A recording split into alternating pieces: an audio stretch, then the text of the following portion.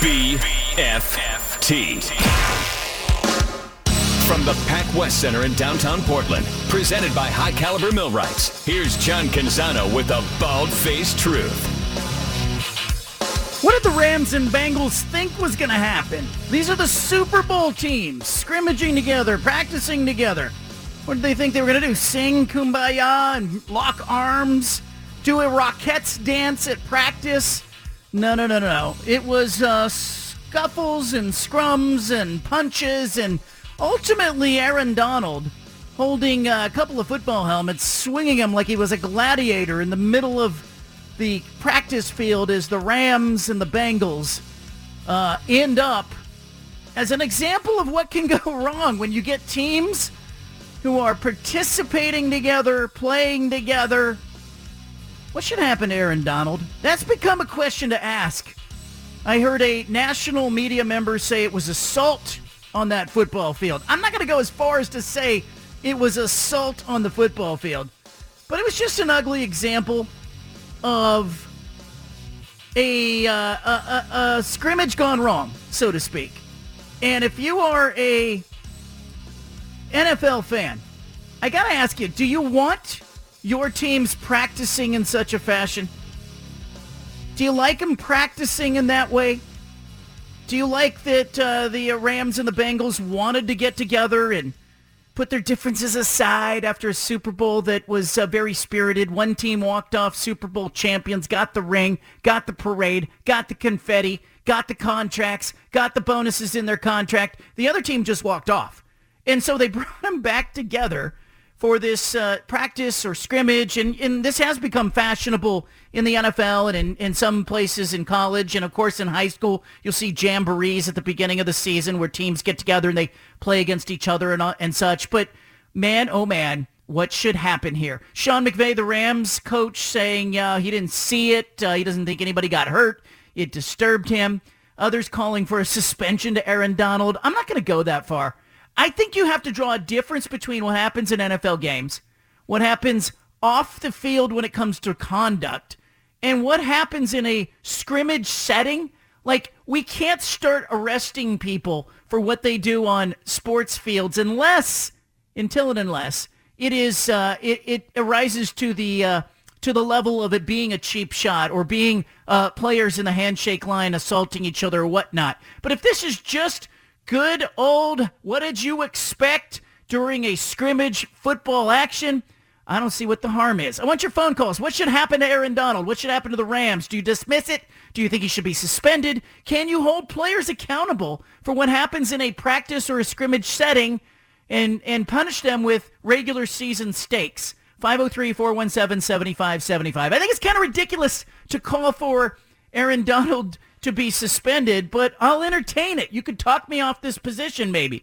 I am left wondering what the NFL thought was going to happen, what the Rams thought was going to happen, what the Bengals thought was going to happen. Totally predictable. Anybody who's been around the NFL, anybody who's been around football, anybody who knows human nature understands that this was ripe to explode into an embarrassing moment for the NFL. Is it really, though? And probably a moment that scared Sean McVay as he saw a legendary defensive lineman hit maybe his MVP from last season in the middle of this thing, swinging helmets like he's on Game of Thrones. Aaron Donald, do not mess with that man.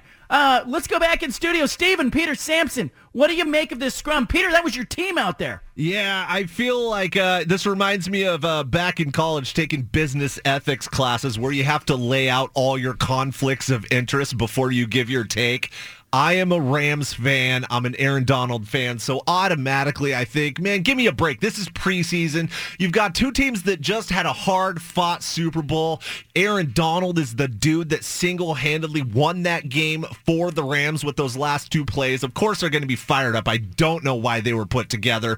But again, and it might be my fandom talking, John, just let it go. I mean, maybe you fine the guy. The Rams certainly aren't going to suspend him. They're trying to run it back. And if you're the league, I think you have to point the finger at yourself. I think you hit it on the head. What did you expect? But the thing is they want to cut back on preseason games. And so I think for an effort to cut back in preseason, they're going to have these joint practices. And so this is going to happen. I think I kind of am against both of you. I think he should get suspended for a game, maybe 2, because it was caught on video. If it wasn't caught on video and it was just, oh, this happened at this Ram Bengals practice, that's a little different. But since there is video, it's like the Ray Rice situation. He was suspended for a few games.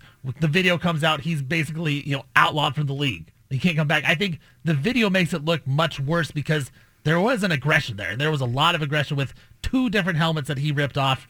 I don't know, man. I think it's John, you said you don't know if it's a bad look for the league. I think it is a bad look for the league, and I think he kind of should get suspended just because the video is very, it's kind of gnarly. It's pretty gnarly, man.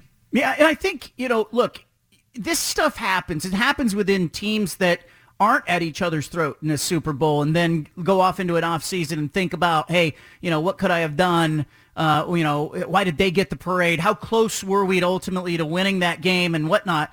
But I think when you bring these teams back together, there's just some bad feelings. And plus, we're at the part of training camp where jobs are on the line, livelihoods are on the line. There are some guys inside that training camp that are going to lose their jobs here and they're going to get cut. And there are others who are going, hey, I'm in here against an all-world defensive tackle, Aaron Donald. I got an opportunity to show my coaches that I can still play. And oh, by the way, there might have just been some lingering feelings from that Super Bowl that were left over. So I think there was a lot of tentacles to this thing. I hesitate, like we have all seen cases where in high school games, in high school basketball game, for example, we saw a case a couple years ago where there was a player on the court who slugged another player, just roundhouse, girls basketball game, took a shot at another player, and you heard the mom in the stands kind of egging it on or escalating it, telling her, get her.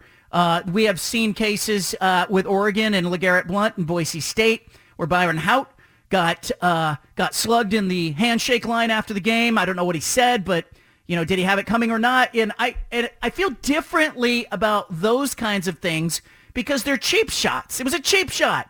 LeGarrette Blount probably should have just said nothing and walked on. You just got beat in the game and whatever. But, he took a punt, threw a punch at Byron Hout, and I'm sure if he could unwind it, he would had not have done what he did because I think it cost LeGarrette Blount some money. It cost him, his entry into the NFL was a little more difficult. We all remember him having to sit out that season. So I'm not talking about that kind of stuff, but there's stuff that happens as in scrimmages in basketball games and in football games between teammates all the time that doesn't necessarily rise to the level of a cheap shot or whatever. It's just good, clean, hard competition and some bad lingering feelings. Hey, you guys been practicing against each other for weeks and weeks and weeks. But, I also think we're in a time now where we've got cell phones and fans watching these practices and scrimmages are filming it. And so I think in years past, this kind of stuff never would have got out. But it is out there now. I think if you start suspending guys for what happens in these scrimmages, I think if you're Roger Goodell, you're going to open a can of worms, aren't you, Steven? Maybe, but I think this is it was a little different because he's swinging helmets. I understand the regular fights. I think most fans understand the fights, but it's the fact that he was using the helmet as a weapon, and we've seen that before with Myles Garrett. I know it's a different situation, but we saw with Myles Garrett try to, decapitate Mason Rudolph. I just think he using the weapon, being it on film like that, it just seems a little different to me, John.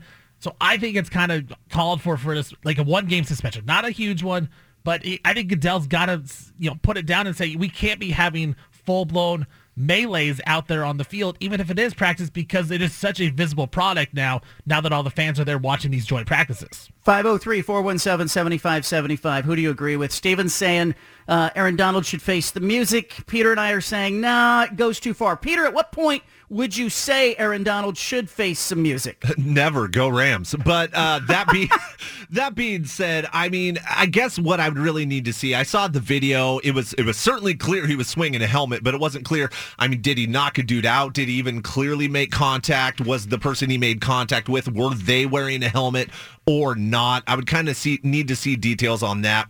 But, there would have to be a pretty substantial injury there. Like the guy went down with a broken nose, or he got a concussion, or, some very, something racial happened, something that really crosses that line. So I'm good with him taking a relatively hefty fine, but I just don't see it being a 1-game suspension. 503-417-7575. We got a great show for you today. I'll take your phone calls. We'll talk about Chet Holmgren. It looks like it's bad news for the Oklahoma City basketball team and their prize draft pick. We'll talk about the latest with your college football landscape, and we'll turn the focus to the start of the Pac-12 season. We'll talk about players and games themselves. All of that ahead on today's show. If you're a Beaver fan, if you're a Duck fan, if you're a fan of the Pac-12, this show is for you. Leave it here. You got the BFT statewide on the BFT Radio Network. Back to the Bald-Faced Truth with John Canzano on 750 The Game.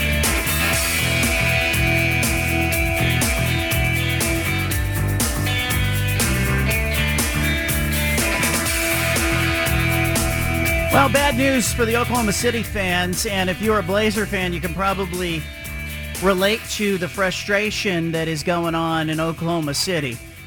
Chet Holmgren, their rookie draft pick, will miss the entire basketball season, the entire NBA season, with a foot injury that he suffered in a Pro-Am basketball game over the weekend.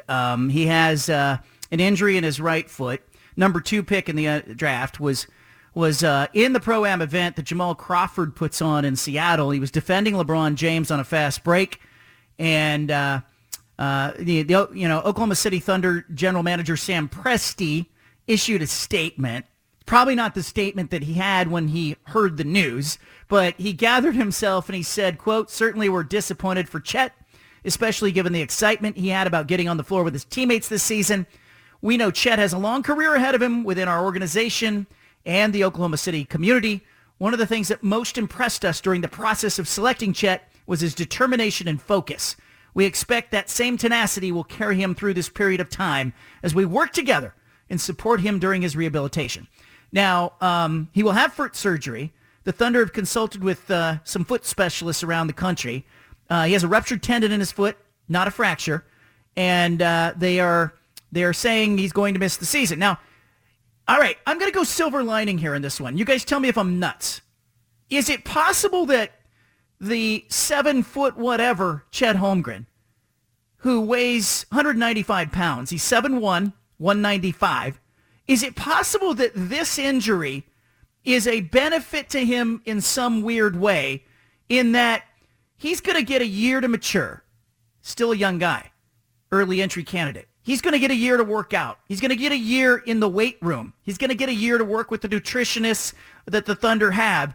And is it possible that this is going to be a guy who gets stronger and more physical and more mature in this year off?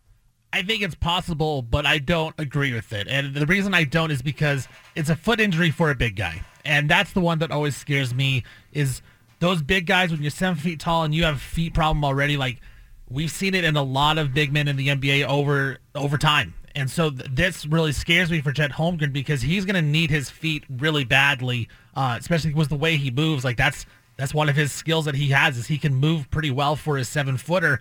If that foot, we don't know if it's going to heal for sure. I just think it's just bad news. I think it would be better just to get on the court, get that experience right away. But it's definitely possible. I think it's bad news for Chet. And it sucks because I wanted to see how he did this year, because I wasn't the biggest Chet fan coming in, and I wanted to see if a guy like that could actually work in the NBA. And it seems like right now, if you're that skinny, you're that small, you're going to have some problems. And Chet, going forward, is going to have some problems. I think the news that it's the ligament tear and not a fracture. I know the LaFranc fracture, you get so little blood flow there.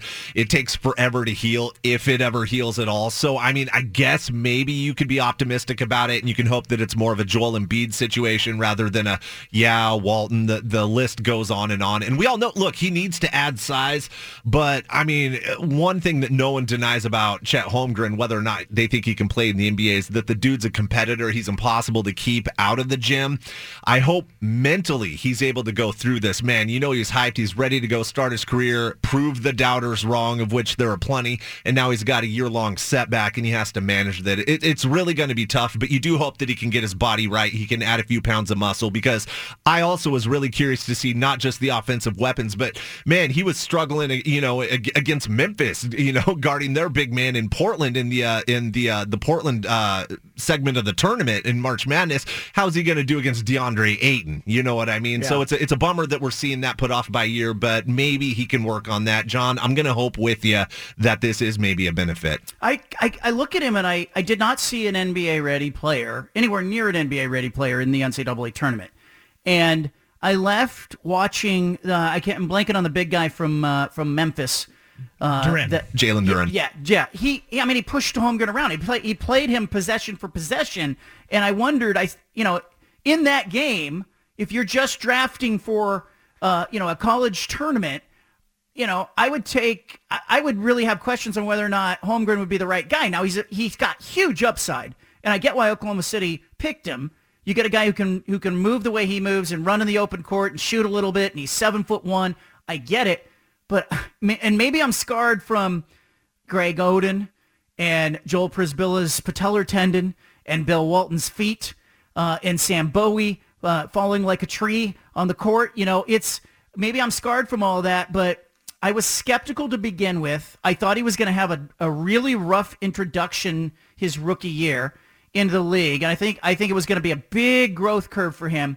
I don't wish injury on anybody, and I agree with you, Stephen, to a point. Like, you don't want to see a big guy on his feet, but I'm kind of wondering, like, if we're going to look back 5 years from now, I guess it's the only angle that Sam Presti's got, going to look back 5 years from now and go, you know what? It wasn't so bad that he missed that rookie year because it was an opportunity for him to not be exposed as a young player. He gets another year to kind of sit around in the way that C.J. McCollum got to sit around. But again, he's a different player than Chet Holmgren. Let's go to the phone lines. Mike is in Portland. Mike, welcome to the conversation. Say, John, I want to tell you a prediction that I see coming with NBA basketball. Okay. I predict that within the next 5 years, you're going to see a female in the NBA because the NBA has digressed so much. Back in the day, they said that European ball players couldn't play in the NBA, and I think when they had Drazen Petrovic and those kind of guys, there's only about 5 European ball players in the whole NBA. But now they're full of European ball players because NBA level has dropped. And they are already saying players like Brittany Griner, that she can outplay some NBA ball players now. So I'm thinking, and I predict this, that in the next 5 years, you're going to see a female in the NBA because it's going downhill. Talk to you later, man. Yeah, I don't think we're going to see that. I just think there's a big difference between the athleticism of an NBA player and a WNBA player. I think the WNBA game's getting better.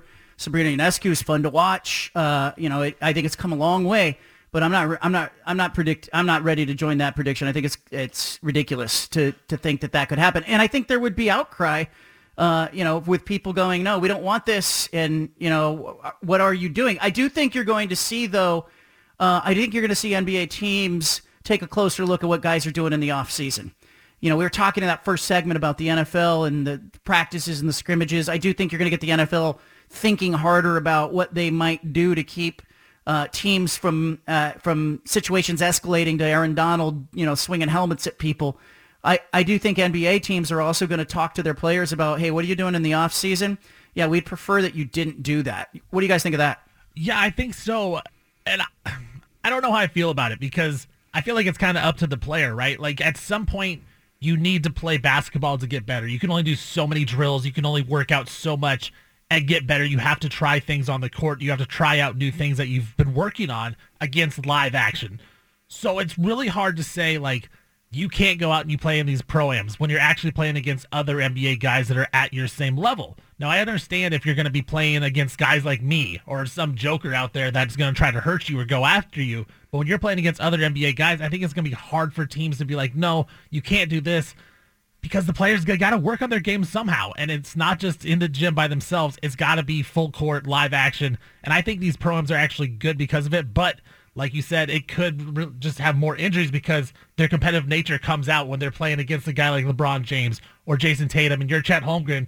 You want to prove yourself against those guys. So, it's a fine line, but I think it's going to be hard for the players to agree to those type of deals. The one thing that makes me really nervous about that is, I mean, look, I agree, players need to play. It's the only way you get better.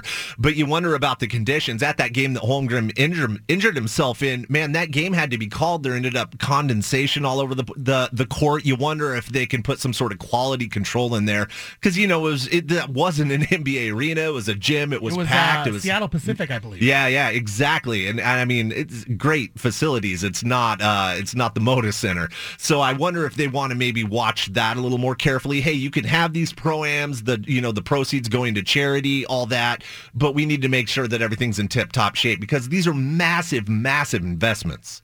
Yeah, I think to an extent you're going to see this, but I wonder about the collective bargaining agreement. I took a look at it last night, and I think it's really difficult because I think they're going to have a hard time in this cycle talking to players about what you do. And we talked about this yesterday, Steven. Now, you were part of this conversation yesterday where we were sort of just debating, like, you know, in basketball, the problem is you got to play in the off season to get in basketball shape. Baseball, you can throw pitchers and catchers. You can get in the cage and hit. You can take batting practice. You can work on fielding ground balls. With the NFL and the NBA, you have to play. You have to line up for a certain period of time over a couple of weeks at least and get yourself into playing shape. And especially in basketball and the NBA, it's so skillful, right? Like all the players are so skilled now. You go and you practice these moves with your trainer, and that's great. But it's 1-0. You're playing against a guy holding a broom up in the air. It's just different, right? When you have a live action, you have a live defender going against you, and you got to build that confidence. And I mean, I know from experience, like I learned some moves that I could do by myself, but I would be afraid to do them in the games because I wasn't good at them. Like I have to keep working on it. And so I do think the live action bullets are just huge, especially in basketball when these guys are so skillful and they keep coming up with these new moves. They got to practice them somehow. And it's 1-on-0 or 1-on-1 against your trainer. It's not going to work. It's got to be against, really good talent. And that's why I think these pro-ams and these open gyms are good for players, and it's kind of needed in basketball. I want you to leave it here. Tyson Alger of the I-5 Corridor is going to be along to talk about the Ducks and the Beavers and his one-year anniversary of the I-5 Corridor. Alger next. You've got the home of the truth. Back to the Bald-Faced Truth with John Canzano on 750 The Game.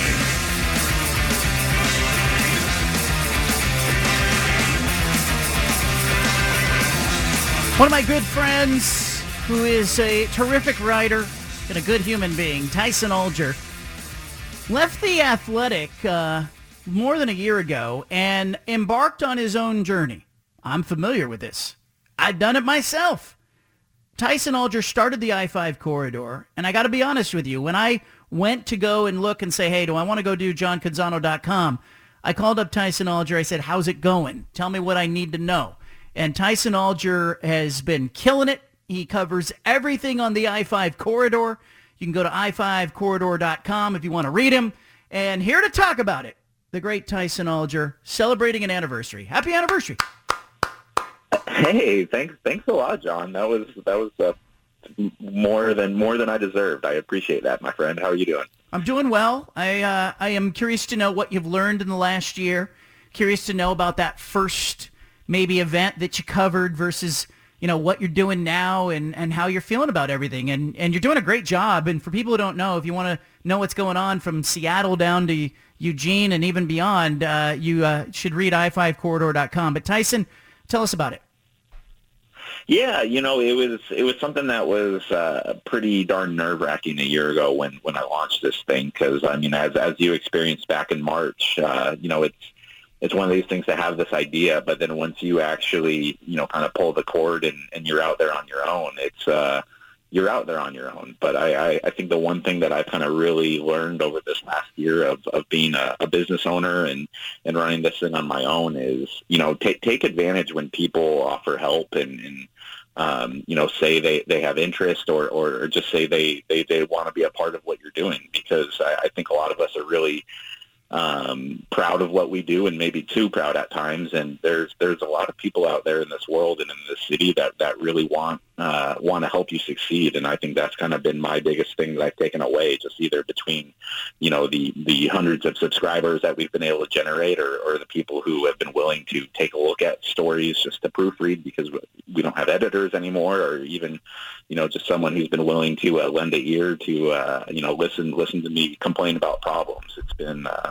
It's been quite the learning experience, and I'm awfully proud to be here a year later and talking on your show, and people like you and then everyone else who's helped promote this thing. I'm incredibly grateful for all the help. So thanks a lot, man. I think the time is right? I mean, I think readers now, they just want to read good content, and I think they're getting from a lot of the traditional news sources, they're getting a collaboration of national news stories, links to other stories. There's very little original reporting that is going on in some of the newsrooms because of the shrinking size. And so there's no other way to put it. I mean, there's a lot of crap out there. And so I think people are willing to support what they know is good original reporting. And you're doing that. You're telling good stories. And so I think, the time is right for it. But when you embarked on it, was it nervous at all? Were you anxious? Were you nervous about it working?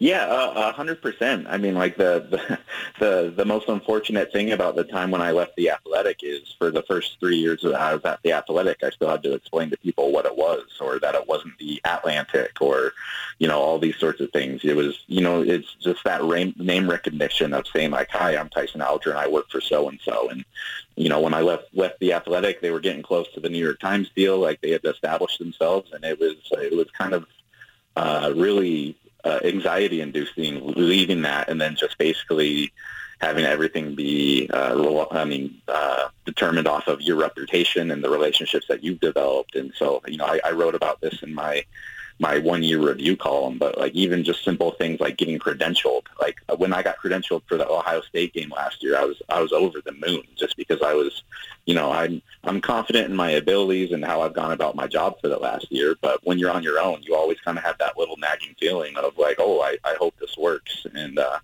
it's thankfully more often than not, we've had the answer to that being yes, that it does work, than no the last year. Give me an idea. I think the first game you were credentialed for as the I-5 corridor was the Ohio State-Oregon game. Is that right? So I went to the first Oregon home game, but like the Ohio State one was like the first one that I had been credentialed for. That wasn't just like the Oregon SIDs that I knew credentialing me. That was like the first, like it felt like I made it moment, definitely for the company.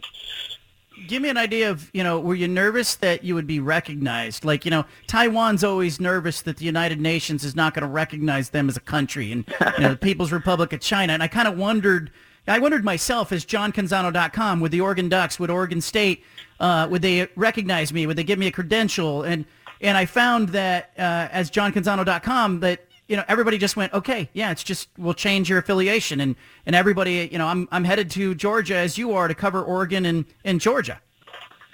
Yeah, I think the most nerve-wracking moment I actually had, it was in the post-game press conference at the Ohio State game, and it was one of those situations where you had to raise your hand to get the microphone, and they told you to introduce yourself and your affiliation before you ask your question, and that was the first time that I had really said, I think, I-5 corridor publicly in that sort of setting, and there was obviously some eyeballs on that too because of Oregon's upset win, and I was just waiting for somebody to be like, the I-5 what? There's just kind of a lot of hesitancy there. But, the kind of going back to, you being credentialed at Georgia and all these sorts of things, I think we've moved into an era, as you were saying, where, it's not the traditional newspaper setup anymore, but I think fans do still enjoy like the same type of quality writing and the kind of the relationship and attachment they get to writers. And so it's almost similar to the television market now, and that it's all a cart.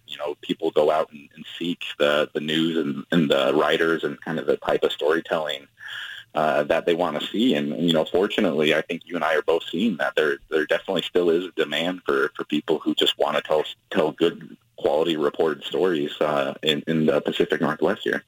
Tyson Alger, I-5 Corridor, is with us. Let's talk about the teams. Dan Lanning today told reporters that he will not issue a depth chart with any teeth to it. Jonathan Smith's doing the same thing, but it's not as loud because I think there's less attention on him. There's going to be a lot of it's this guy or that guy. It's Tyson Alger or it's Peter Sampson at right tackle. Like, we're not going to tell people. Dan Lanning said there's no advantage to it. I've always believed that, but it's interesting to hear a coach say it. Yeah, it's always one of those kind of funny things because, I truly do believe that if a coach is paranoid about, something that appears in the I-5 corridor giving Georgia an edge, they give me way too much credit for what I know about football. But again, we are in a time where if they don't have to give up the information, if they do think it gives them an edge, like, sure, why not? Like, fortunately, that those aren't necessarily the stories that I'm super interested in anymore these days. Like, you'll show up on Saturday and somebody's going to be playing quarterback, and we'll write about that afterwards. But it has been fascinating to watch Lanning kind of balance that because I know he wants to be like that. He's in his first year as a coach. He wants to win over the fan base. There's a lot of things that he has to do to kind of generate that positive PR. But, the press conferences and the way that he goes about handling his team, like, he's doing that exactly how he wants, and he's not making any concessions towards the media or anything. Tyson, how good is Dan Lanning going to be in this first year? I think he's going to be pretty good, John. I'm not coming on here and predicting that they're going to beat Georgia in this game, but I think they're going to be pretty darn competitive.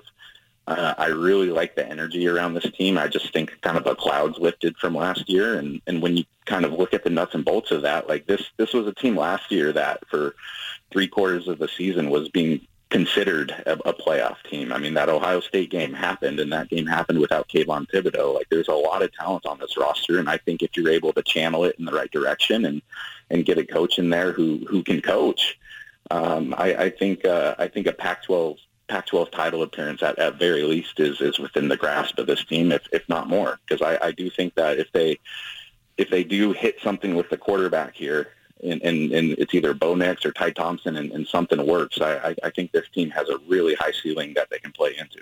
I'm going to push back here a little bit. Bo Nix or Ty Thompson. Is there any way Bo Nix doesn't start the opener? I don't think so.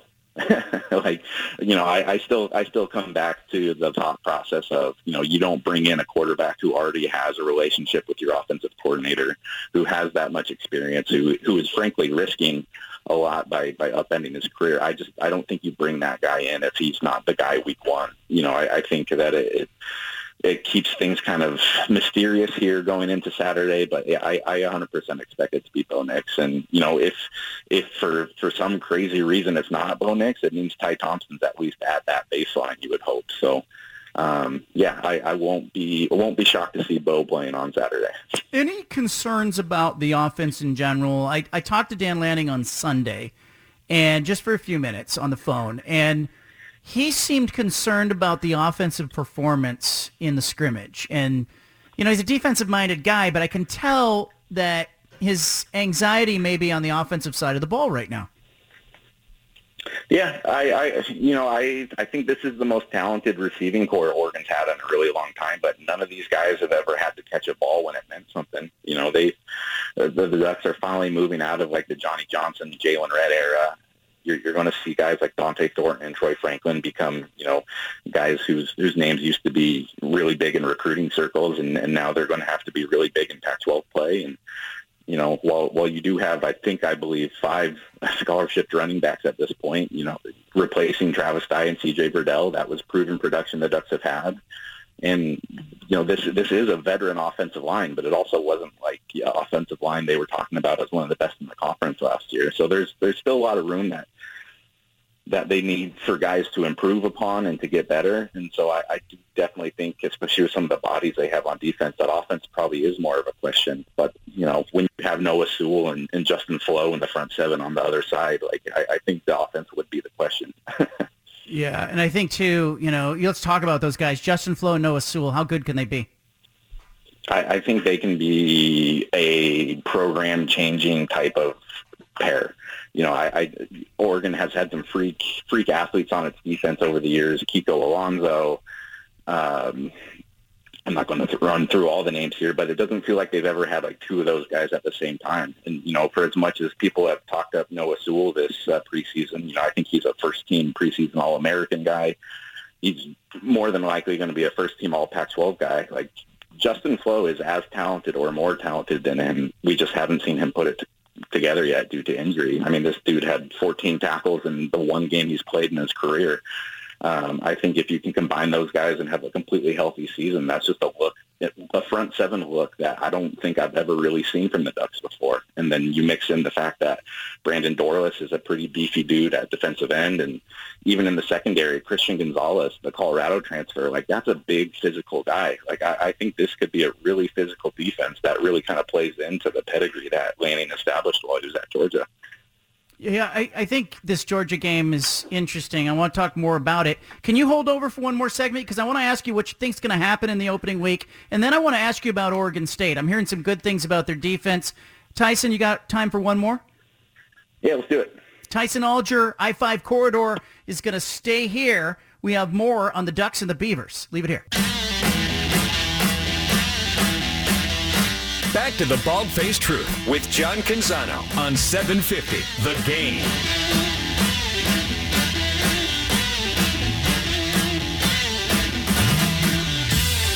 Tyson Alger of the I-5 Corridor has been kind enough to hold through the commercial break. Thank you, Tyson.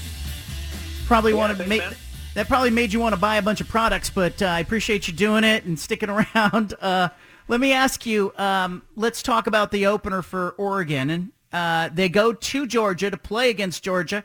Dan Lanning, former team. What's going to happen? I think that Oregon is going to look pretty competent in this game. I think they're going to be aggressive against a defense that's going to have a lot of new starters, even though those starters are very talented. And I think ultimately the Ducks are going to lose by about 10 points. I think that we're looking at like a 27-17 type of game. It's Georgia basically put out a half an entire first round with that defense that they graduated. But, if you go back and look at the last 4 or 5 years of 247 recruiting rankings, for as good as Oregon's been the last 4 years, like program changing good Oregon's been the last few years, Georgia's been better at every step along the way. So, as talented as this Oregon team is, it's going to be awfully hard for them to just even out physical Georgia in this game, especially in, it's technically a neutral turf, but that's definitely in Georgia country. So I think we'll come away from that game feeling impressed about Oregon. I think we're going to look at them and say that, like, this was a well-coached game, but I just don't think Oregon has the gas to run with the Bulldogs here. Go back to that last point, well-coached game. Tell me what you need to see from Dan Lanning that makes you hopeful like Oregon could win 9 or 10 games. I just want a coach who doesn't look like he's coaching his first game there. That was the big concern about Lanning coming in, is not only the fact that, he's not from around here, but his only head coaching experience, as he said, I think was an intramural football back in high school. He's renowned as a incredible football defensive mind. He's incredibly well organized. He's always been planning for this moment. There's a lot of coaches that have planned for that first game, and then they get out there, and it's deer in the headlights. And I just don't get the sense that that's Dan Lanning. He's, for as young as he is, 35, 36, he's very well. He just presents himself really well, and I think that what we're going to see from this football team is a football team that knows its calls, knows its signals, it communicates well, and they get out and they play aggressive football, like Lanning said back in December when he was hired. Tyson Alger, I-5 Corridor with us. Let's shift to the Beavers. I'm hearing a lot from people who have been at practices who are telling me that the Beavers look really good on defense. Is it possible this could be their best defensive team in some time? Isn't it crazy that both the Ducks and Beavers this year could have successful seasons that are propelled by their defenses? Like, I can't think of the last time Oregon State even had a defense worth mentioning, and that's just a credit to what Jonathan Smith has done in his 4 or 5 years as head coach of Oregon State. They really rebuilt that program. They didn't rush things, and now they do have a defense that has game experience. I believe they have, like, all all 7 of their defensive backs in terms of playing time coming back from last season. They have Omar Speights coming back at linebacker. Like, they have guys that you can actually name and say, like, these guys have played legitimate college football. They have experience. They're not gonna be green out there. And I think just that combined with the fact that Smith always has a good offense. You know, we're going to need to see Chance Nolan take another step this year. But I like Oregon State to repeat for a bowl game. I like them as a dark horse contender to contend for the Pac-12 title game appearance. I think we're beyond the point in Corvallis where you have to wonder whether or not, you know, this is going to be a year worth paying attention to or not. Like, I think the rebuild is over, and now it's just, okay, let's see how high they can build the ceiling. Tyson, you know, they lack a big play receiver, and I think that will ultimately, it hurts Chance Nolan. I think it makes Chance Nolan look limited when he doesn't have a guy that can get down the field, take the top off the defense. If they're playing in that mid-range game where they're hitting tight ends and short routes with wide receivers, I think it puts the defense in a position where it can really do some things that limit Chance Nolan. Do they have a guy, is it Anthony Gold, is it someone else who can, you know, get down the field and hurt teams that want to come up with safeties and try to take away those intermediate routes? Yeah, you know, I want to see what Luke Musgrave does this year at tight end. I know he's not necessarily exactly what you're talking about in terms of like the go downfield guy, but boy, just seeing him around practice, he's one of the more physical guys that I've seen. And, you know, it's whether, you know, the Oregon State can rely on like Trayshawn Harrison or Tyshawn Lindsey or Gould to kind of make that next step up. I think it's both on them and the quarterback. You know, that was something that Smith talked a lot about in spring ball, was just how they needed to be more effective in the passing game and creating those explosive plays. And, you know, that's kind of the magic term that you hear all across college football right now is explosive plays. I mean, heck, we've heard Kenny Dillingham talk about that just about every time he's talked down in Eugene. So, we'll see with Oregon State. The tough thing with them is, you know, they're never going to be the program that all of a sudden is unveiling that new 5-star talent that they picked up in the off season. You know, it's they have to build it with mainly 3 stars, occasionally a 4-star. And whereas you look in Eugene and boy, that wide receiver room the Ducks have is all 4 stars. I think every single guy in the 2 deep is a blue chip, and that just kind of really highlights the difference between just the talent discrepancies between Eugene and Corvallis right now. Tyson Alger, I-5 Corridor, celebrating his 1-year anniversary of his launch of his independent endeavor, covering everything on the I-5 Corridor. You are now many events into being credentialed. And you are now covering this Georgia-Oregon game, I think, with multiple reporters, are you not? Yes, sir. Yes, sir. Shane Hoffman, who has been contributing throughout the year to the Corridor, he's going to be down there, and we'll have 2 bylines coming from Georgia, which I'm excited about. I am excited to read this stuff. All right, tell people how they can find you and what it means to you when you see them support. Yeah, it's so awesome. I mean, if you want to read my work, it's at i-5corridor.com. And, you know, it was the coolest thing on Tuesday when I had the 1-year anniversary of the site, and just to see the amount of people who renewed their 1-year subscriptions. That was something that I was really worried about, especially going into the second year. And I was blown away by the support. And, you know, just every single one of those subscriptions that come in allows me to keep writing these stories and to give me the ability to try to look at things from a little bit of a different angle than the traditional day-to-day media. So much appreciation to everyone that's read and subscribed or had me on the radio show. And, you know, if anyone's listening to tonight from 6 p.m. on at Lombard House in North Portland, we're just going to be hanging out and talking about the football season. So feel free to stop by and say hello, and we can talk football or whatever you want. So, Tyson Alger, I-5 Corridor, thank you and congratulations. Hey, thanks a lot, John. There he is. Good stuff. Support him. Look, give him an opportunity to win you over. Read him. You know, it's like I've been telling people, you know, when I launched JohnCanzano.com, I said, listen, free subscriptions, paid subscriptions, do what works for you.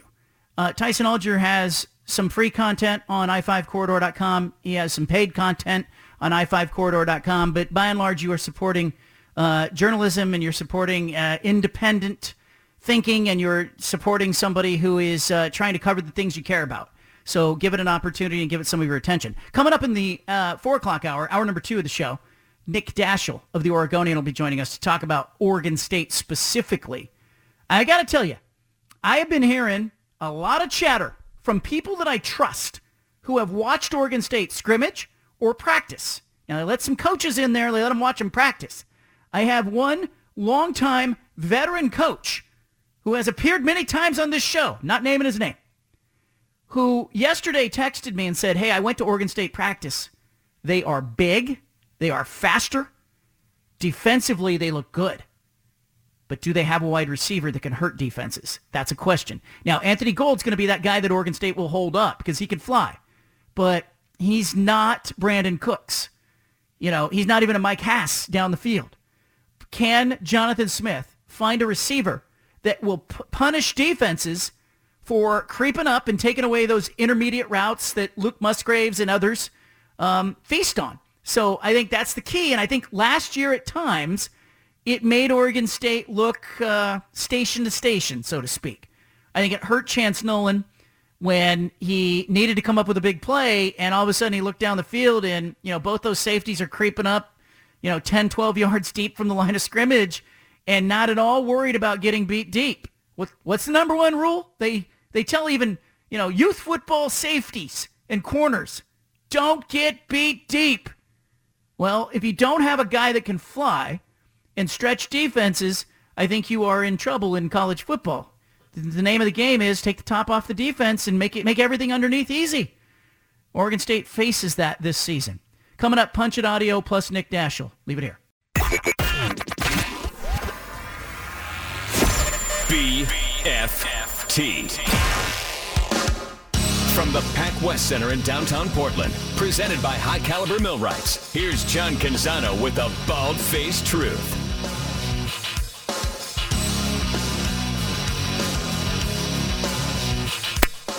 Good stuff in hour number 1. Tyson Alger joined us, talked about the Ducks.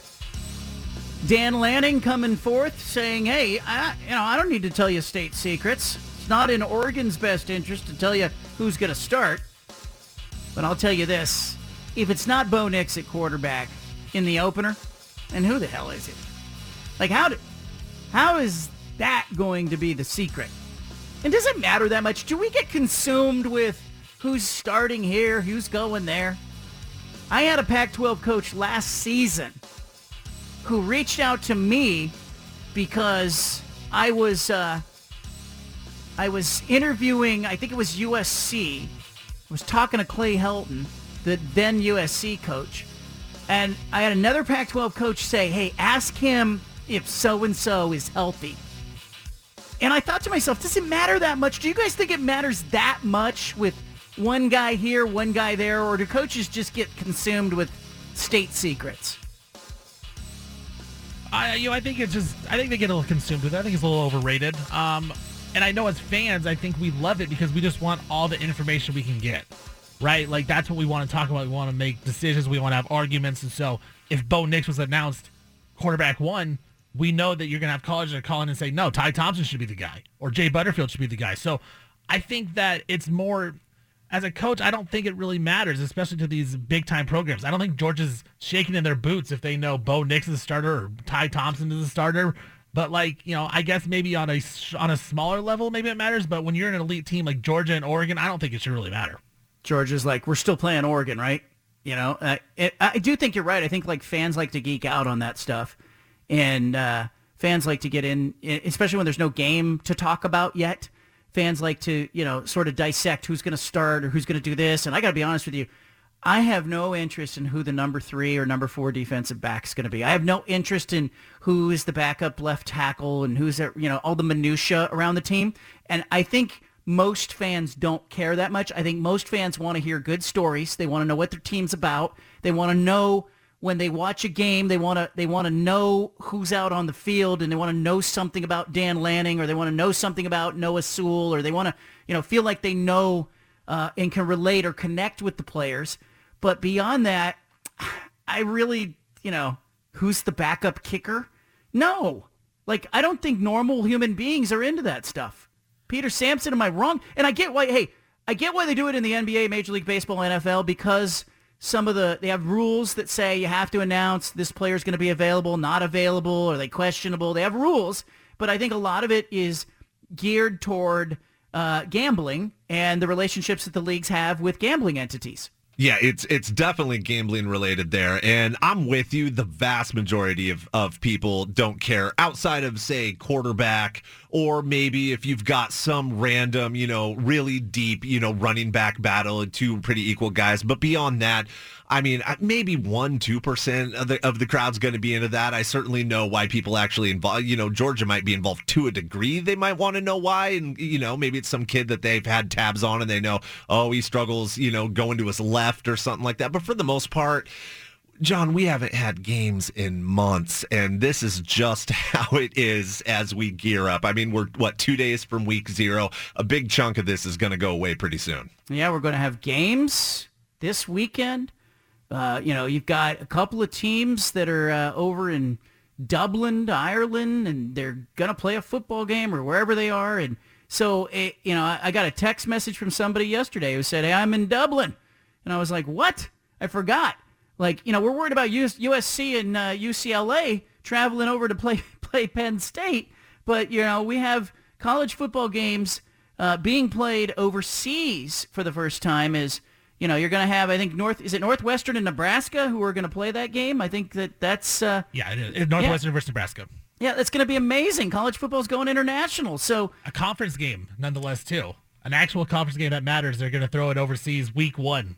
Or week 0, sorry. It's insane. Do you think, do you think this is a bad idea? To have it be a conference game? Can't we give them, Montana State against Oregon State in week 2 or 3 or whatever? That's kind of what I think. I mean, don't get me wrong. I love the idea of it for those fans. But, really, if big-time college football is going to Dublin, I don't know. I don't want to assume that they would be excited about, Montana State versus, Colorado State or something random. But, I mean, there's a lot of hardcore Cornhusker fans, a lot of Northwestern fans. Man, they don't get to see that game in person. That's a conference game. A lot of people are disappointed. The thing about it is, though, is when the NFL goes overseas, it's never going to be a highlight game, right? It's never going to be the Chiefs versus the Chargers or, something like that. That's going to be saved for Sunday Night Football. They're not going to send that game over. So I understand what they're doing, right? The Big Ten and the SEC are the top 2 conferences. The Big Ten is going to throw out Nebraska, who, should be a middle-of-the-pack team, versus Northwestern, who isn't supposed to be very good. I don't know what the type of, reaction is going to be over in Dublin, Ireland to watch this game, but I don't think they want to send out, Ohio State or Michigan. So they're going to send out, the weaker teams, and then Nebraska, which is still kind of a brand. They're not going to send out the good teams. That's all it is. So I think it's fun. It's a good little shtick they got going on. But I think as the players, that's got to be weird because they have never experienced anything like that. I mean, they're just 18, 19, 20-year-old kids to be thrown in week 0 over in Dublin in a place you've probably never been. I think that's going to be tough for them. Here's what they've done in the past. 2016, Cal played Hawaii in Australia. Cal won that game 51-31 in 2016. This game was supposed to be played in 2020, this Dublin, Ireland series. So it was supposed to be Notre Dame and Navy playing in 2020. It was called off because of the pandemic. Now, Notre Dame makes sense. That's the Irish. They were going to play in Ireland. So Notre Dame Navy got called off because of the pandemic. And then last year it was supposed to be Nebraska, Illinois, but they moved the game to Champaign for the same reason, pandemic related. But they are expecting attendance in Ireland to be in the mid-30,000s, including 13,000 fans who have traveled over from the United States, including Cadillac Chris Brown, who is our correspondent on this show. I should get Cadillac Chris Brown on tomorrow's show, but they're saying the economic impact of the game will be about $63 million on Ireland's economy. So they've got a bunch of people in other parts of Europe who are apparently coming in. They've now downgraded that. I should take that back. They originally expected it to be $63 million. They're saying it's going to be more like $40 million. And so here you go. Nebraska and Northwestern both went 3-9 last season. So let's see what happens. So you said with it was this game. only like 30,000 is the capacity you said? They're expecting mid-30s. Yeah, the crazy part is, like Peter said, with Nebraska, they hold 90,000 at their stadium. So, like, there's going to be a lot of Nebraska fans that are going to miss out on this game if it was supposed to be in Lincoln, Nebraska. Northwestern even holds over 47,000. Yeah, So, but Northwestern averages about 30,000. That's the difference. So Northwestern would be used to it, but Nebraska, I mean, I think if I'm a Nebraska fan, like, it's cool, but I'm also not happy about it. Like, if I'm living in Lincoln, Nebraska, and I'm diehard Nebraska fan, which I have met a few, and they are crazy people, I would not be happy to have a game out in Ireland where, I either have to fly there, spend a bunch of money, or have to watch it on TV. I'm going to text Cadillac Chris Brown right now and see if he will join us from Ireland. I don't know what time it is. What time is it in Ireland? Anybody know? I'll do some research. Yeah, find out. And we'll get him on. It could be middle of the night because he texted me last night, said he was just waking up. So yeah, it looks like it's 12:10 a.m. So okay. Let's see if he's awake. He's probably in a bar, liquored up somewhere. Yeah, probably just drinking. Yeah. Get him on the show. Let's see if Cadillac Chris Brown wants to call into the show. Here's another thing. Here's what they're getting. The teams are getting to play this game.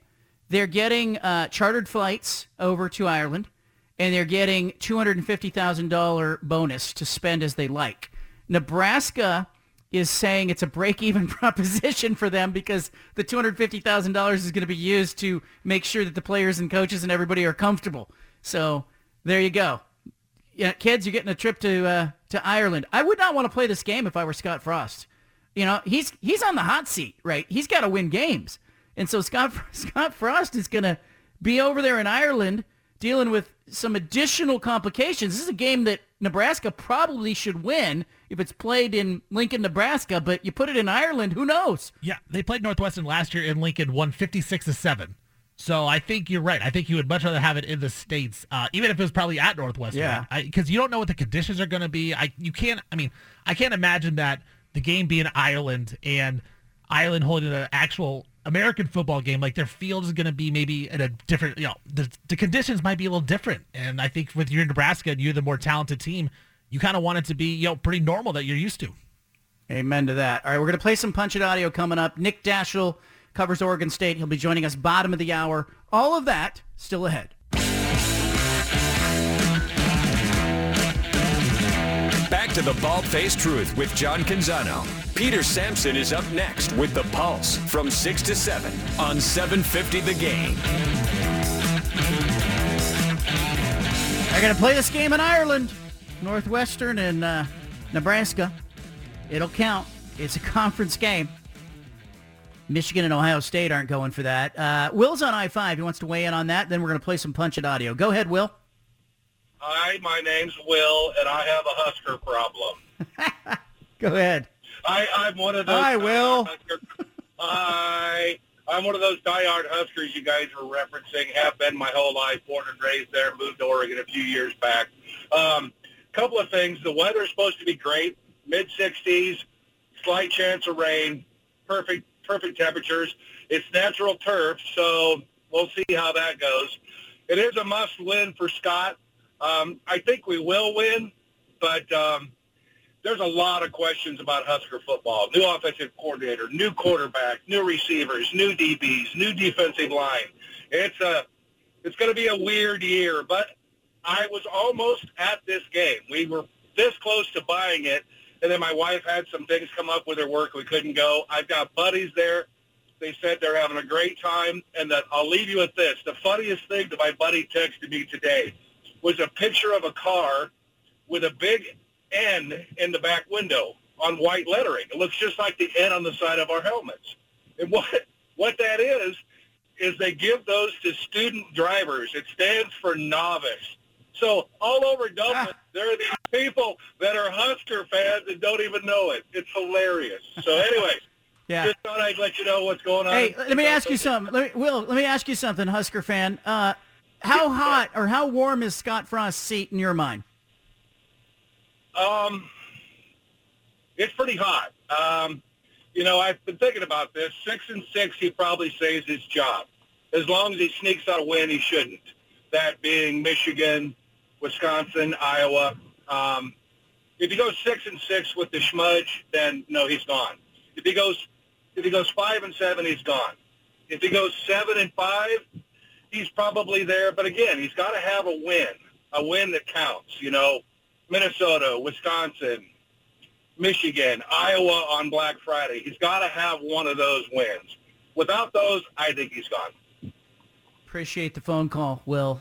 John, I can give you some odds on some coach firings here. I just pulled them up. All right, do it. First Big Ten coach to be fired is Scott Frost. He is the favorite, minus 120.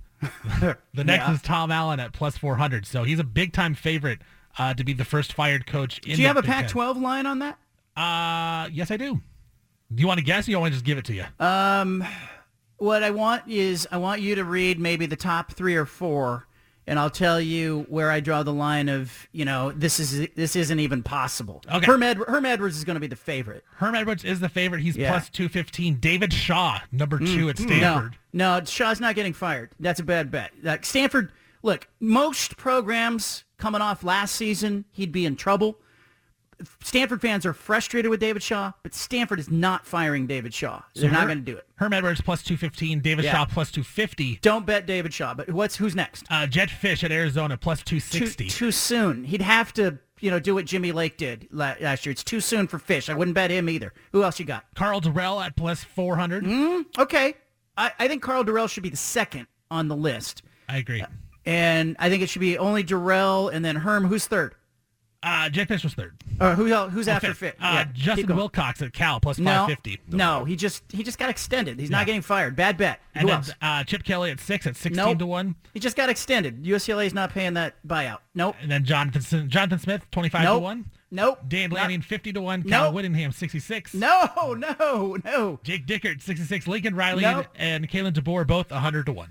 There's only 2 coaches that could possibly be fired. You're a sucker if you're betting on anybody but Herm Edwards or Carl Durrell. And I look, here's the thing. If Herm Edwards has a bad start to the season, he could get in trouble just based on he's in trouble already.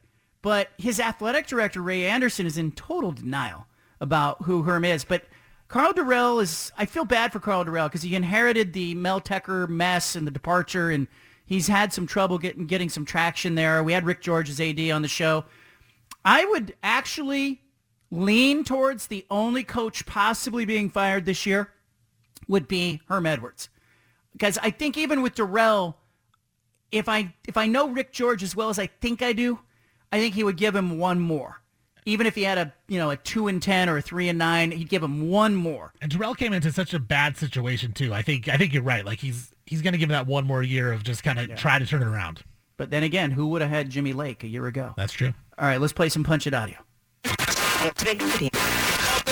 We interrupt this broadcast with a special announcement from the Bald-Faced Truth headquarters. Hey, we're all about truth, justice, and the American way here, okay? Which is why we've spanned the globe and pulled the top audio cuts of the day. You're going to hear little snippets of sound. Hey, it's time for Punch It Audio. Presented by First Call Heating and Cooling. Deion Sanders, Neon Deion, talking about NIL. He says NIL, name, image, likeness, it's pushing the little guy away. What does he mean? Here's Deion. Punch it. When you talk about name, image, and likeness, I haven't seen anybody on anything. We keep talking about these kids are making millions of dollars. What do they own? Where is the name, the image, and the likeness? Or is it just collectives just paying these kids to participate at this or that college? We don't have that. Again, we don't have those resources. We can't compete with that. So the little guy is pushed aside because now when it comes down to, is this guy going to choose this college or that college, we can't compete with anteing up to make sure that kid is compensated like he wants to be compensated. And I want these kids to start back focusing on the NFL and not the NIL. Now you have kids not even thinking about the wonderful job that Coach Saban has done in the track record that he's accumulated, but or the position coach, or does his scheme fit him? They're thinking about NIL. So if the money fits, I go there. And that's not the way to attack this thing, because the NFL is what's going to sustain you and maintain you, not the NIL. I got a solution for the NCAA. It's an easy fix. I think you should require that you can't pay an NIL bonus to a player until after they have completed 1 year of enrollment in college. You can put money into an account. You can stick it into a fund that they can collect, but they cannot physically collect it until after 1 year in the program. I think it would deter programs from paying bonuses or NIL collectives from paying bonuses to incoming players. And I think it would focus more on retention of players who have proved it on the field. Jackson State's football coach not happy. And when Neon Deion's not happy, nobody's happy. Chet Holmgren's injury timeline.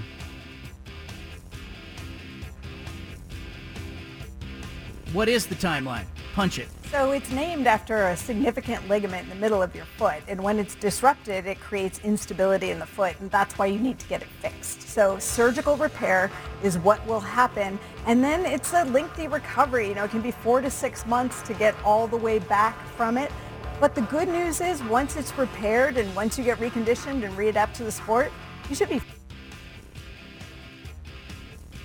fine going forward. There should not be any lingering issues for him. We don't hear about it as much in basketball. We hear about it much more in football.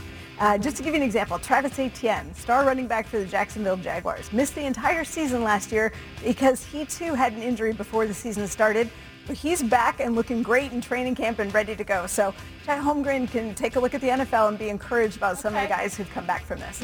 Yeah, look, he can also look to basketball where some guys have had troubles coming back from this injury and go, look, I better go easy. It's an unfortunate byproduct of basketball, off-season basketball, these pro-am games. You know, we talked about a couple days ago that gymnasium that they were playing this thing in was not the best facility. They stopped the game at halftime.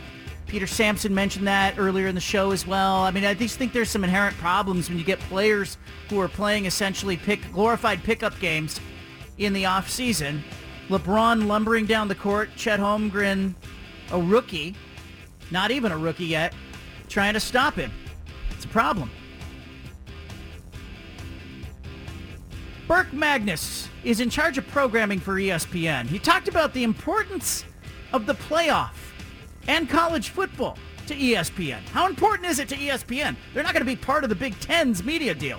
Right now we have by far and away the biggest share of audience in college football. Like over 50% of total viewership in the sales demo, 18 to 49, comes through the Disney networks. We will take a dip in that number in 2023 because the SEC deal that we bought, the SEC rights that we bought, which was the CBS package, haven't started yet, and the Big Ten will be gone after this year. So we'll take a 1 year dip in our share, but actually coming out of that when the SEC rights flow in 2024, and then Texas and Oklahoma come in 2025, our share of college football viewership will actually grow without the Big Ten. Without the Big Ten in the way it was being offered to us, in other words, right? In the end, ESPN is not going to be part of the Big Ten. But if you look at the actual college football programming across the landscape, you're talking about greater than 50% of that content belonging to ESPN. It's a real opportunity, too, for ESPN in this Pac-12 media rights conversation. We've been talking a lot on this show in the last couple of months about who's going to be the media partner. It's likely going to be ESPN. I wrote about it today at johncanzano.com that, you know, Bob Thompson, the former Fox Sports Network's president, told me that he believes that ESPN could do something really creative by gobbling up a couple of the key Mountain West Conference entities like Boise State, San Diego State, and possibly UNLV, and making it very difficult for CBS and Fox to have primetime games that are in the Pacific time zone. Also, let's be real. ESPN not getting a part of the Big Ten's contract means that ESPN is going to have more money to spend when it comes to the college football playoff equation. Yeah, that's right. ESPN, a likely bidder and probably a winner to some extent when it comes to the college football playoff expansion. The plan for college football playoff expansion media rights is a little bit NFL-like. You know how the NFL playoff games, you see some on Fox, some on NBC, some on CBS, other places as well, occasionally a streamer. Well, I think they're going to divide up the media inventory when it comes to the playoff, and they're going to allow multiple bidders. ESPN is going to be well positioned because it did not spend in this round of Big Ten media negotiations. Coming up, Nick Daschel covers Oregon State, does a great job on that beat. He will be joining us to talk about the potential for Oregon State football to compete at a high level this year. What potential do they have? What are the question marks? Is it possible that Oregon State is going to be a surprise in the Pac-12 conference? Jonathan Smith said it on Media Day. It may have caught your attention. He said he expects that they will have a chance to win all 12 games. Nick Daschel is coming up.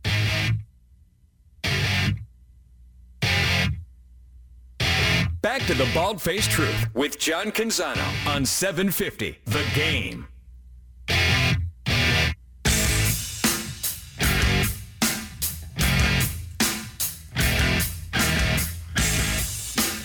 I don't know if this is a good thing or a bad thing, but it happened. I was last week on vacation, and I happened to be in Central Oregon, and I turned on one afternoon a Pac-12 network production that was basically Oregon State's game against Washington last year, with no commercials, with no interruptions between the plays. It was a 60-minute time commitment, and I watched that damn thing. And you know what I came away thinking? Oregon State plays hard. It's resilient. It epitomizes Jonathan Smith as a team.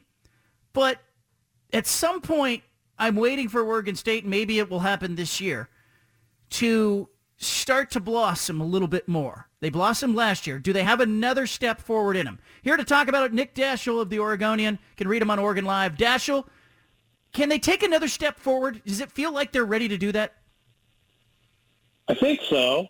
I think what makes them give the possibility of taking a step forward is the defensive side of the ball. I mean, they haven't been. I mean, we all know how bad this defense was when Jonathan took over the program in 2018, and it's slowly gotten better. And then with Trent Bray taking over this year, they seem to have, a little bit more, even a little bit more energy and playmaking, and then you throw in all the veterans they got on that side of the ball.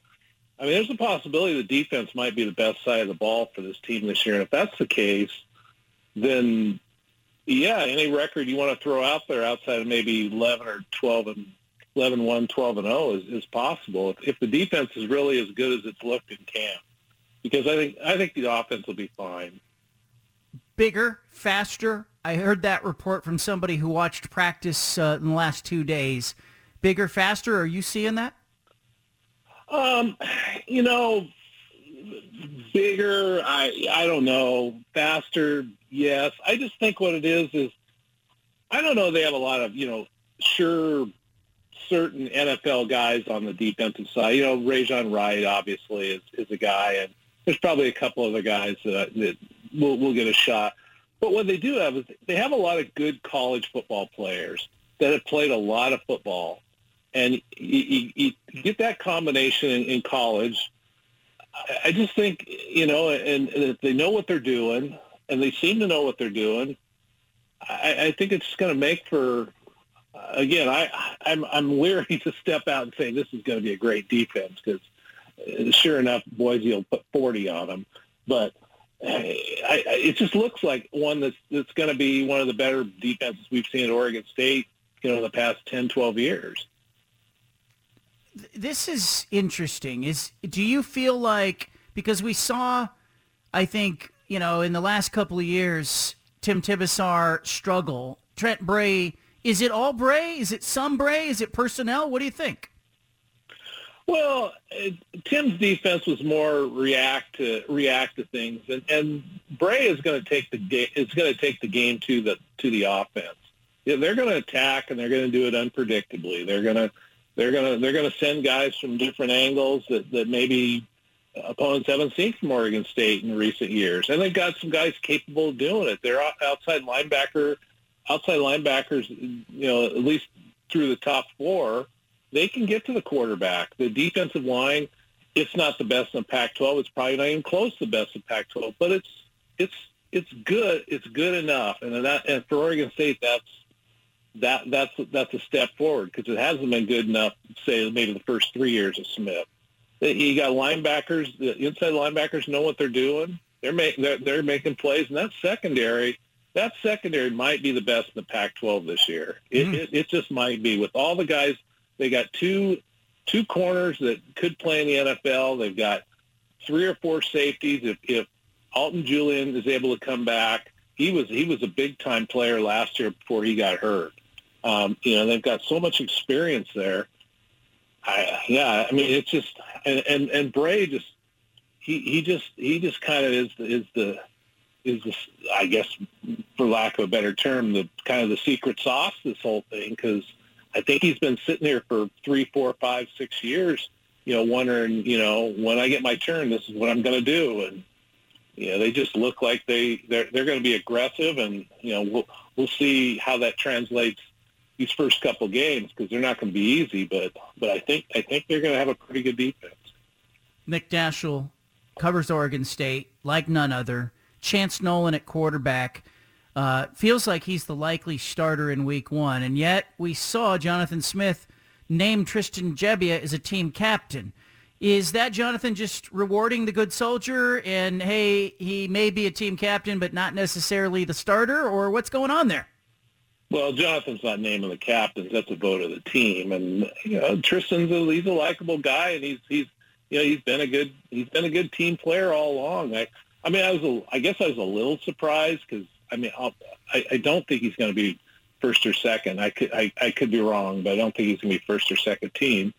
But yeah, Chance is going to be. I'll be shocked if Chance isn't the quarterback. But I know they like Gulbranson, so I think they like what they got in their first 2 guys. And Gebbia has proven he could play at the Pac-12 level. He just maybe isn't quite the playmaker those 2 are. So they're fine at quarterback, I think. What is it that Nolan is doing now that maybe he couldn't do a year ago? And by the way, I was watching that Washington game on replay. He had a really bad turnover in that game in Oregon State territory.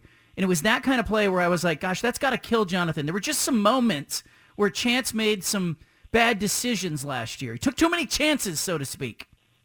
Oh, that was his worst game of the season. But yeah, are you talking about the one down by the goal line where he's trying to scramble to the sideline? He puts the ball kind of comes out of his hand when he scrapes it on the ground. And Jonathan was about he about came out of his skin on that one. But that was one of his. But I think Chance is just a little bit better at everything, and the thing he had to get better at was hitting the intermediate to deep balls with some more accuracy. I mean, they're not expecting 100% on those, but he's got to start hitting some of those. And in practice, at least, he was better. I'm not saying he's gonna light it up for 450 in a given game, but he's better in that regard. I think he just has a better command of the offense. I think he's a little more confident, running the ball when it needs to. I think at times, he kind of even pulled that back a little bit, because he didn't want to be known as the guy just to scramble at the first hint of trouble. And I think he's a little bit more confident in what he can do with his legs. So I just think he's a little bit better at everything, and that alone should make him one, probably among the top 5 or 6 quarterbacks in the Pac-12. He's not going to be. I wouldn't say he's one of the top 2 or 3, but he's definitely going to be. Middle to upper middle. Oregon State's got good running backs, good running game. I love their offensive line play with Jim Mahalchek, the coach there. Tight end Luke Musgraves is, he's a guy who's going to play in the NFL. Wide receiver, though, is a question. Anthony Gold, do they have somebody that can hurt a defense if it cheats up and starts to take away those, 8 to 15-yard intermediate routes?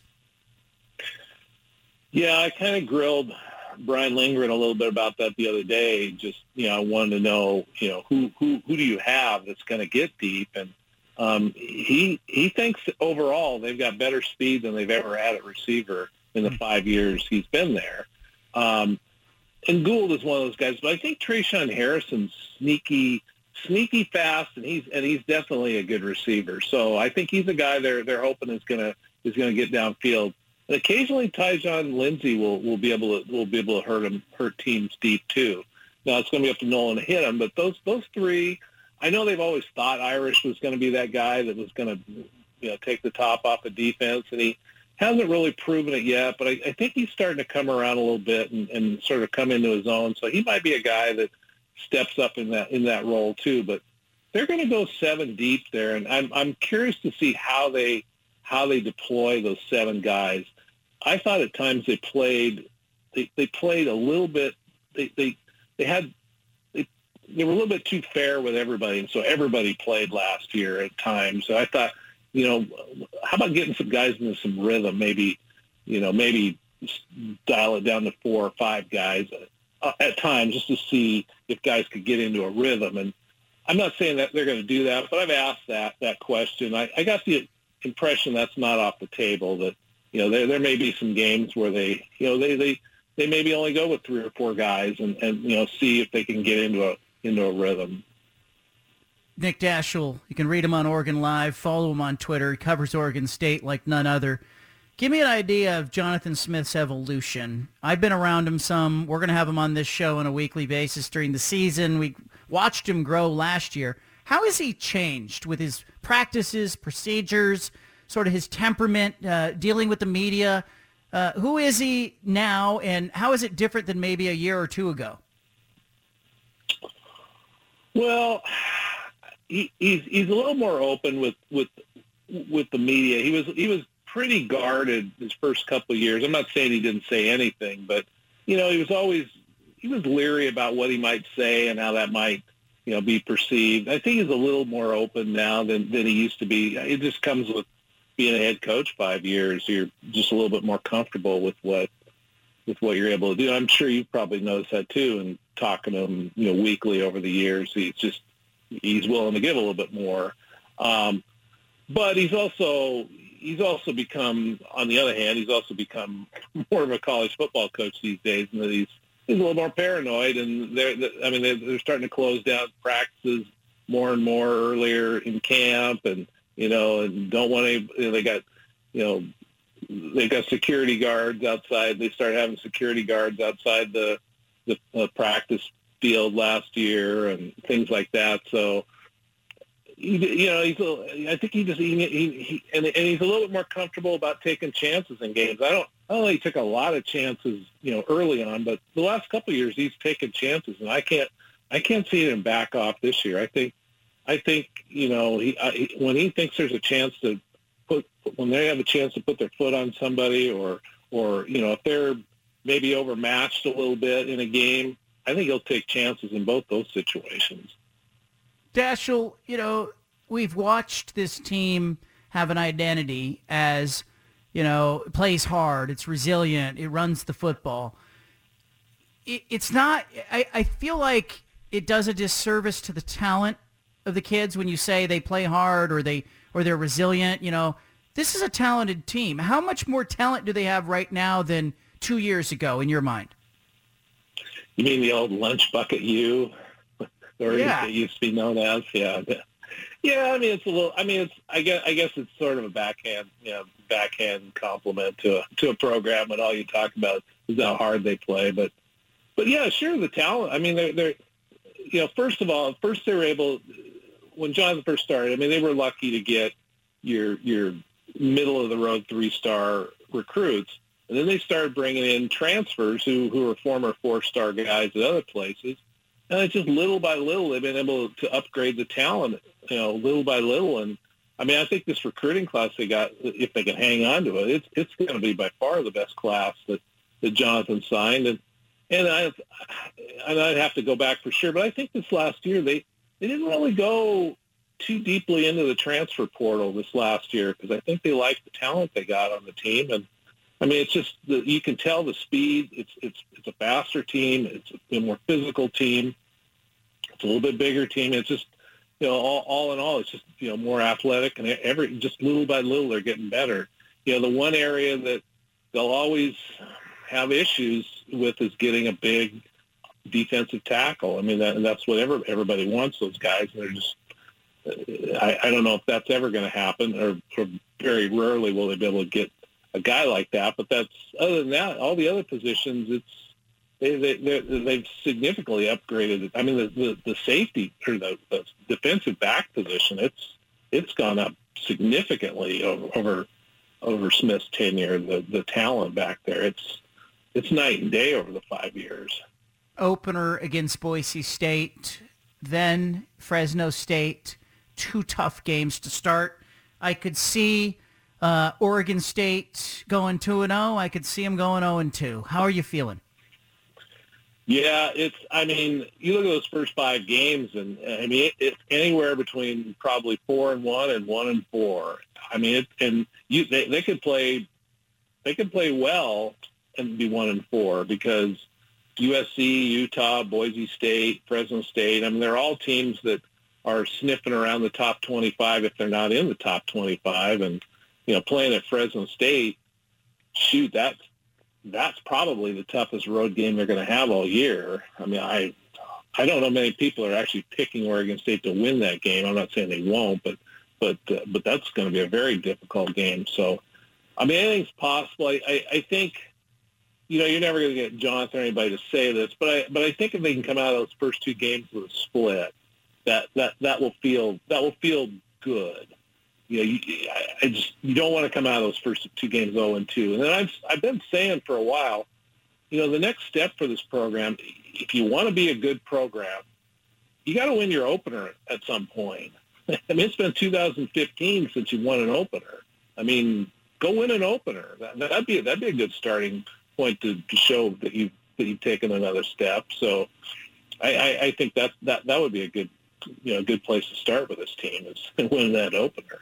Is there angst in Corvallis about the future of the conference? I guess there's hand-wringing going on everywhere, but Washington State and Oregon State are in a particularly precarious position in that if this conference 2 years from now, 4 years from now, splinters, they don't have a easy path to get to where the haves are. Is that causing any extra anxiety in that footprint, or is it kind of out of the control of everybody and so you don't worry about it?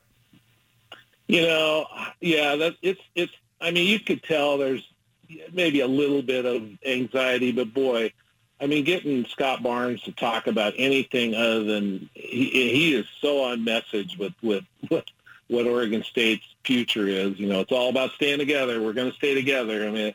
You can't get him to go anywhere off script on that. So it's hard to tell what he's thinking. And, I think Jonathan is, at this point, it's one of the things out of his control, and that's the coaches are, this stuff's sort of out of their control, and they can worry about it, but it doesn't really do them any good. So I think they gotta let things play out. I think at this point they don't really have a ton of leverage. I don't think, or maybe you think differently, but the leverage is just not there. They just have to be supportive and hope the conference stays together.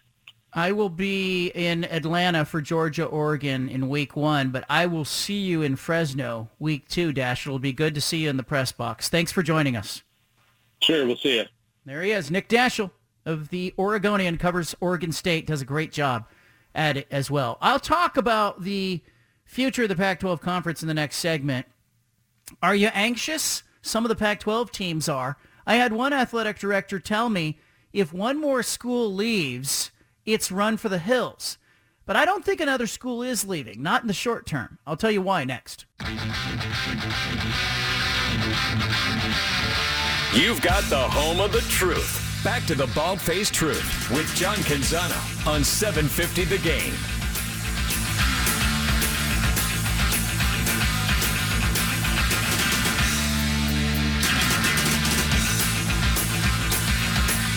What's going to happen to the Pac-12 Conference? Some gloom and doom out there. The gloom bots. The doom droids. That's what I'm calling you. If you are a gloom and doomer out there who's predicting the demise of the Pac-12 Conference.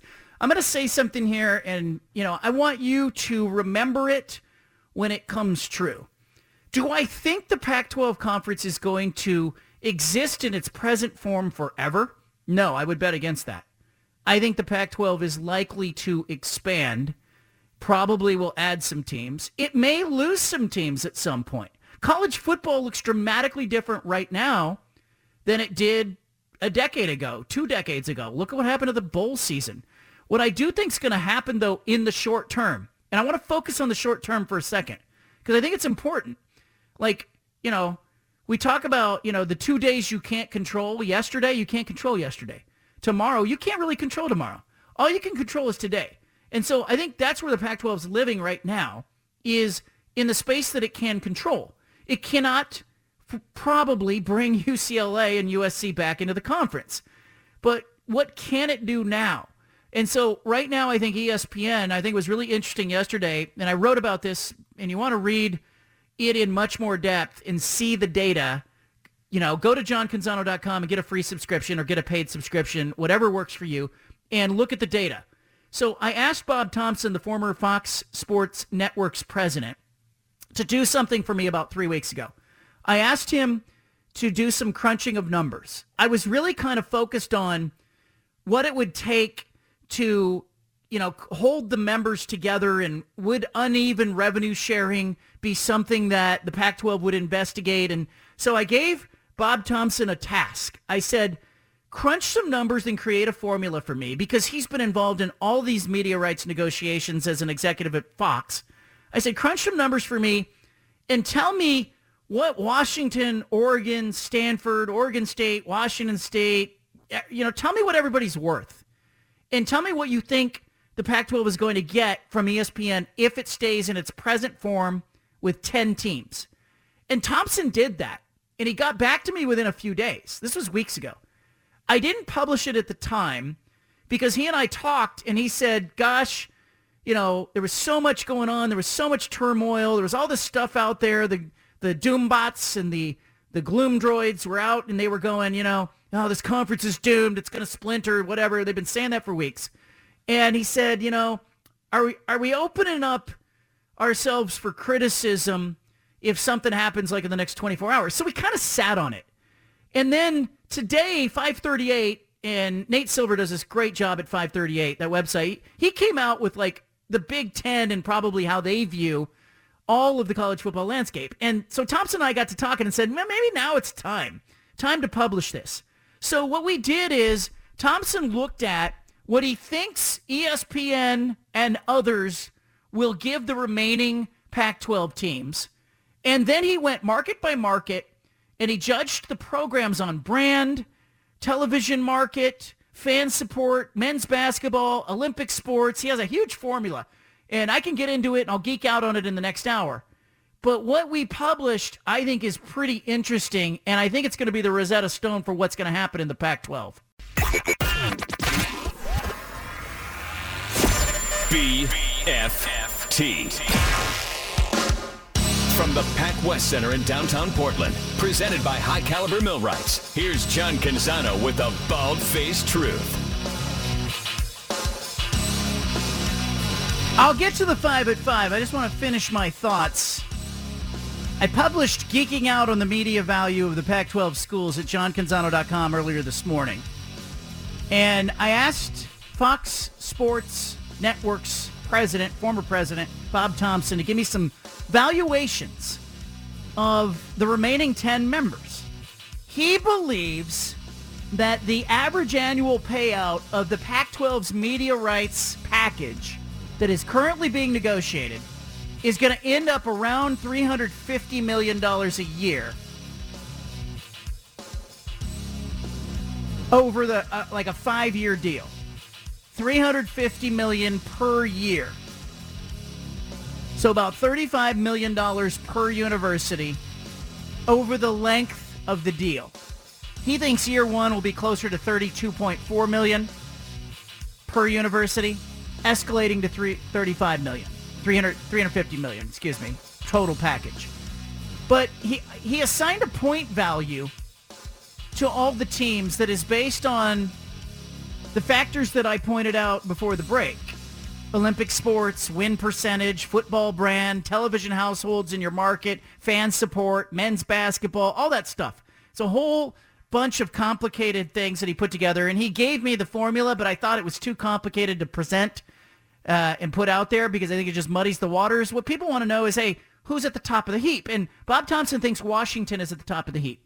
They have a bigger TV market, about 2.8 million households in their primary market plus adjacent DMAs, and so Oregon has only about 1.8 million. So he put Washington first, he put Oregon second, he put Stanford third. Then he went Arizona State, Utah, Cal, Arizona, Washington State, Colorado, and Oregon State in that bottom tier. Now the bottom four, Arizona, Washington State, Colorado, and Oregon State, he ranked them in the same neighborhood, so to speak. But I feel like, the era of subsidization may be coming to an end in college football, where the haves just go, hey, this is what we're worth, pay us what we're worth. It's kind of what the Big Ten did with UCLA and USC. Now, given that Thompson is estimating that the Pac-12 payouts in the first year are going to be about $32 million, can any of us really blame USC or UCLA for jumping at $72 million? It's $40 million more per year. Every athletic director in the Pac-12 would have made the move. But what if the Pac-12 conference decides to go with unequal revenue sharing? I asked Thompson that. I said, give me a scale of what you think the Pac-12 would pay Oregon State and Colorado versus Washington and Oregon. And he presented that in the piece. And I'm not sure if they're going to end up there because I think it causes all kinds of problems when you do unequal revenue sharing. But I thought it was a really interesting graphic in the piece. Because if you're the Pac-12, you're trying to keep Washington and Oregon happy. You can do that by sprinkling some extra money on them. You can do it two ways. One, you can say, hey, if you make the playoff, or you make the NCAA tournament, or you make a bowl game, guess what? Instead of splitting that 12 ways, you get to keep it. Or you get to keep 50% of it. Or you get to keep 25% of it. Whatever that may be. Those payouts for the playoff are going to be like $100 million by the time that TV deal gets negotiated. So keep an eye on that as one way to keep Washington, Oregon, Stanford engaged. One way that might incentivize them for the short term, the today I'm talking about, to be happy staying in a conference that very much wants them. Right now, the SEC, the Big Ten, the ACC, nobody is beating down Washington and Oregon's door to say, hey, come join us. Like Duck fans, you want your team in the Big Ten. Of course you would. Just like USC and UCLA wanted to be in the Big Ten and cash that check. But right now, there's not an invitation there. So Thompson presented, the unequal revenue sharing in the media rights world. I think that's a second way that the conference could potentially incentivize Washington and Oregon to be happy for now. Now, can it get them to $72 million? Probably not. But can it say, hey, instead of $32 million, you're going to collect $40 million?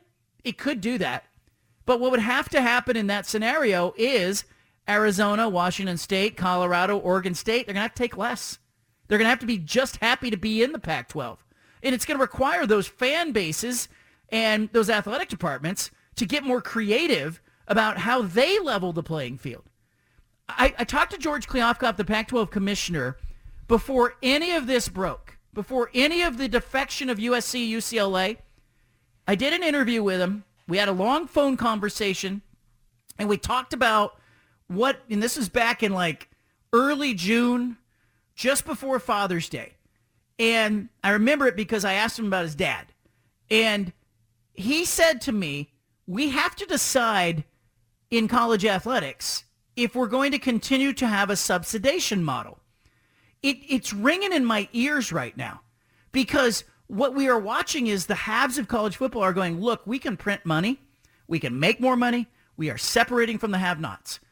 I wonder within the Pac-12 conference if the way to keep this conference happy and together in the short term is really to embrace that model and to tell Oregon State, Washington State, Colorado, and Arizona in particular, look, you're going to have to take less. You're going to have to take less. And hey, Boise State, UNLV, San Diego State, you can come into the conference, but guess what? You're not going to get a full share immediately. So now I'm wondering if what you could do if you're the Pac-12 is take on 2 new teams, 4 new teams, 6 new teams, add value in the short term, tell those entities you're getting a 1/3 share. Instead of, $35 million, you're going to get $17 million, $20 million, and use that extra money that is raised as sort of in that equity picture when you bring in San Diego State, when you bring in UNLV, when you bring in Boise State, like fans are going to go, oh, those are Mountain West teams. That doesn't add anything. ESPN thinks they add something. ESPN needs those specific time windows. And so I'm kind of wondering if the solution for the Pac-12 conference right now is to raise some extra money and extra value by inviting in 4 teams or 6 teams and then going to those 4 and 6 teams. Look, you don't get full shares. You're going to get a partial share. And we're going to use that extra money to keep Washington and Oregon and Utah and Arizona State and, you know, the halves of your conference happier. Keep an eye on it because I think it's a real possibility.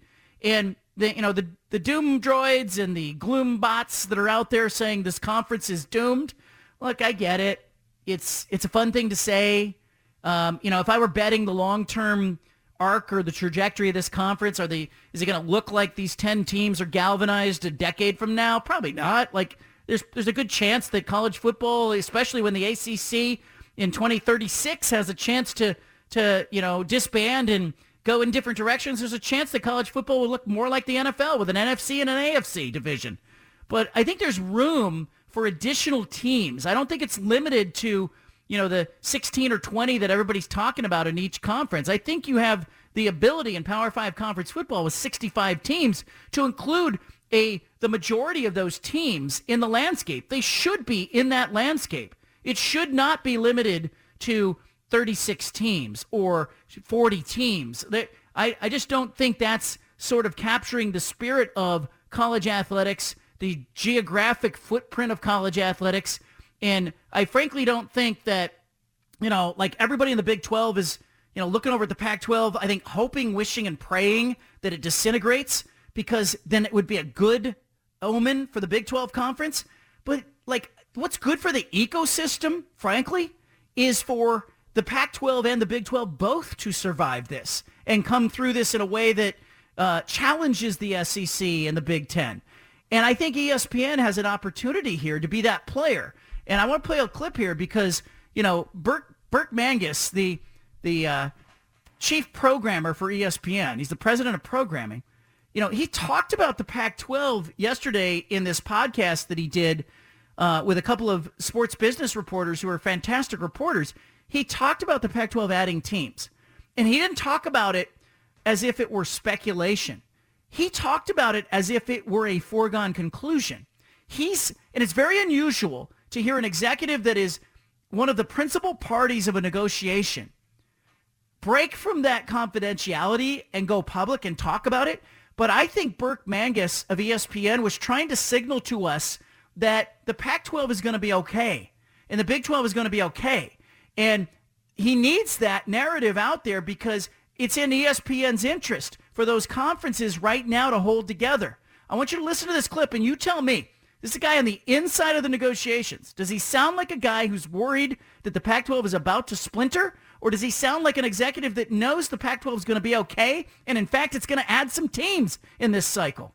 I think the Big 12, in a way, having already brought in the 4 schools to replace Texas and Oklahoma, is a little bit more or a little bit further ahead in terms of the membership, construct of it all. I don't think anybody believes the Pac-12 will stay at 10 necessarily, but we don't need to know anything beyond these are the 10, these are the rights, here's a value, and then, there'll be a mechanism to account for any new members if that is to happen. There it is. There it is. Does he sound gloomy and doomy? Nah, I think he's a guy that knows that. And look, I'm not going to buy like the full narrative that Fox and ESPN, CBS and NBC are running everything. Certainly they're influential. But I think ESPN would love nothing more than to own the entire primetime window of the Pacific time zone. And it's really easy to see how that happens. They become the media rights entity that gobbles up all of the Pac-12, the remaining Pac-12. Then they go out and they grab San Diego State, they grab UNLV, they grab Boise State, maybe they grab Fresno State. Maybe they don't stop there. Maybe they look for some other properties. But what that does is it leaves ESPN with all of the primetime windows. It leaves them in a really interesting and powerful position when it comes to that Pacific time zone. The Big Ten can try to combat it by playing USC and UCLA, telling them, hey, we want you to kick off at 7 o'clock or 7:30 all the time. But I doubt Ohio State, Michigan, Wisconsin, they're going to want to do that on a regular basis. So keep an eye on that. I feel like I understand why people are wringing their hands. I get it. I understand why the Big 12 fan base is nervous. I understand that too. Like, they have been through losing Texas and Oklahoma, and their fear is, oh gosh, here we go again. I get it. They want it to happen to somebody else.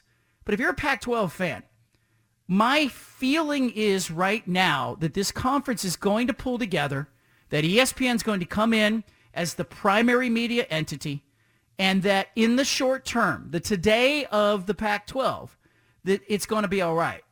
I think the question then becomes what happens 5 years from now as the Fox deal with the Big Ten Conference starts to tick down. It's a 7-year deal.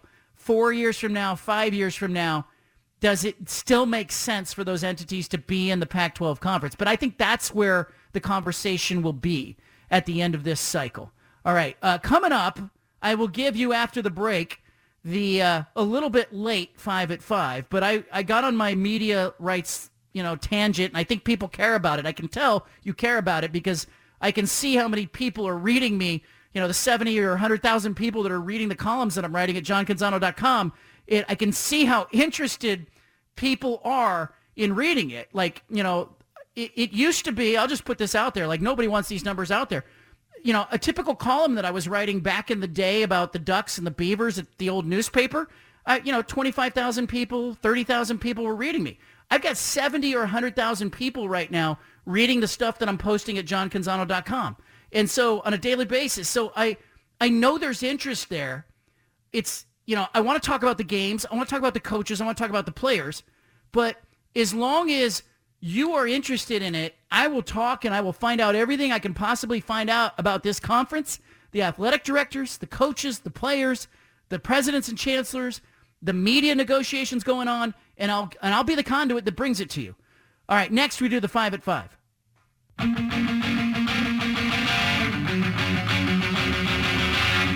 Back to the Bald-Faced Truth with John Canzano on 750 The Game.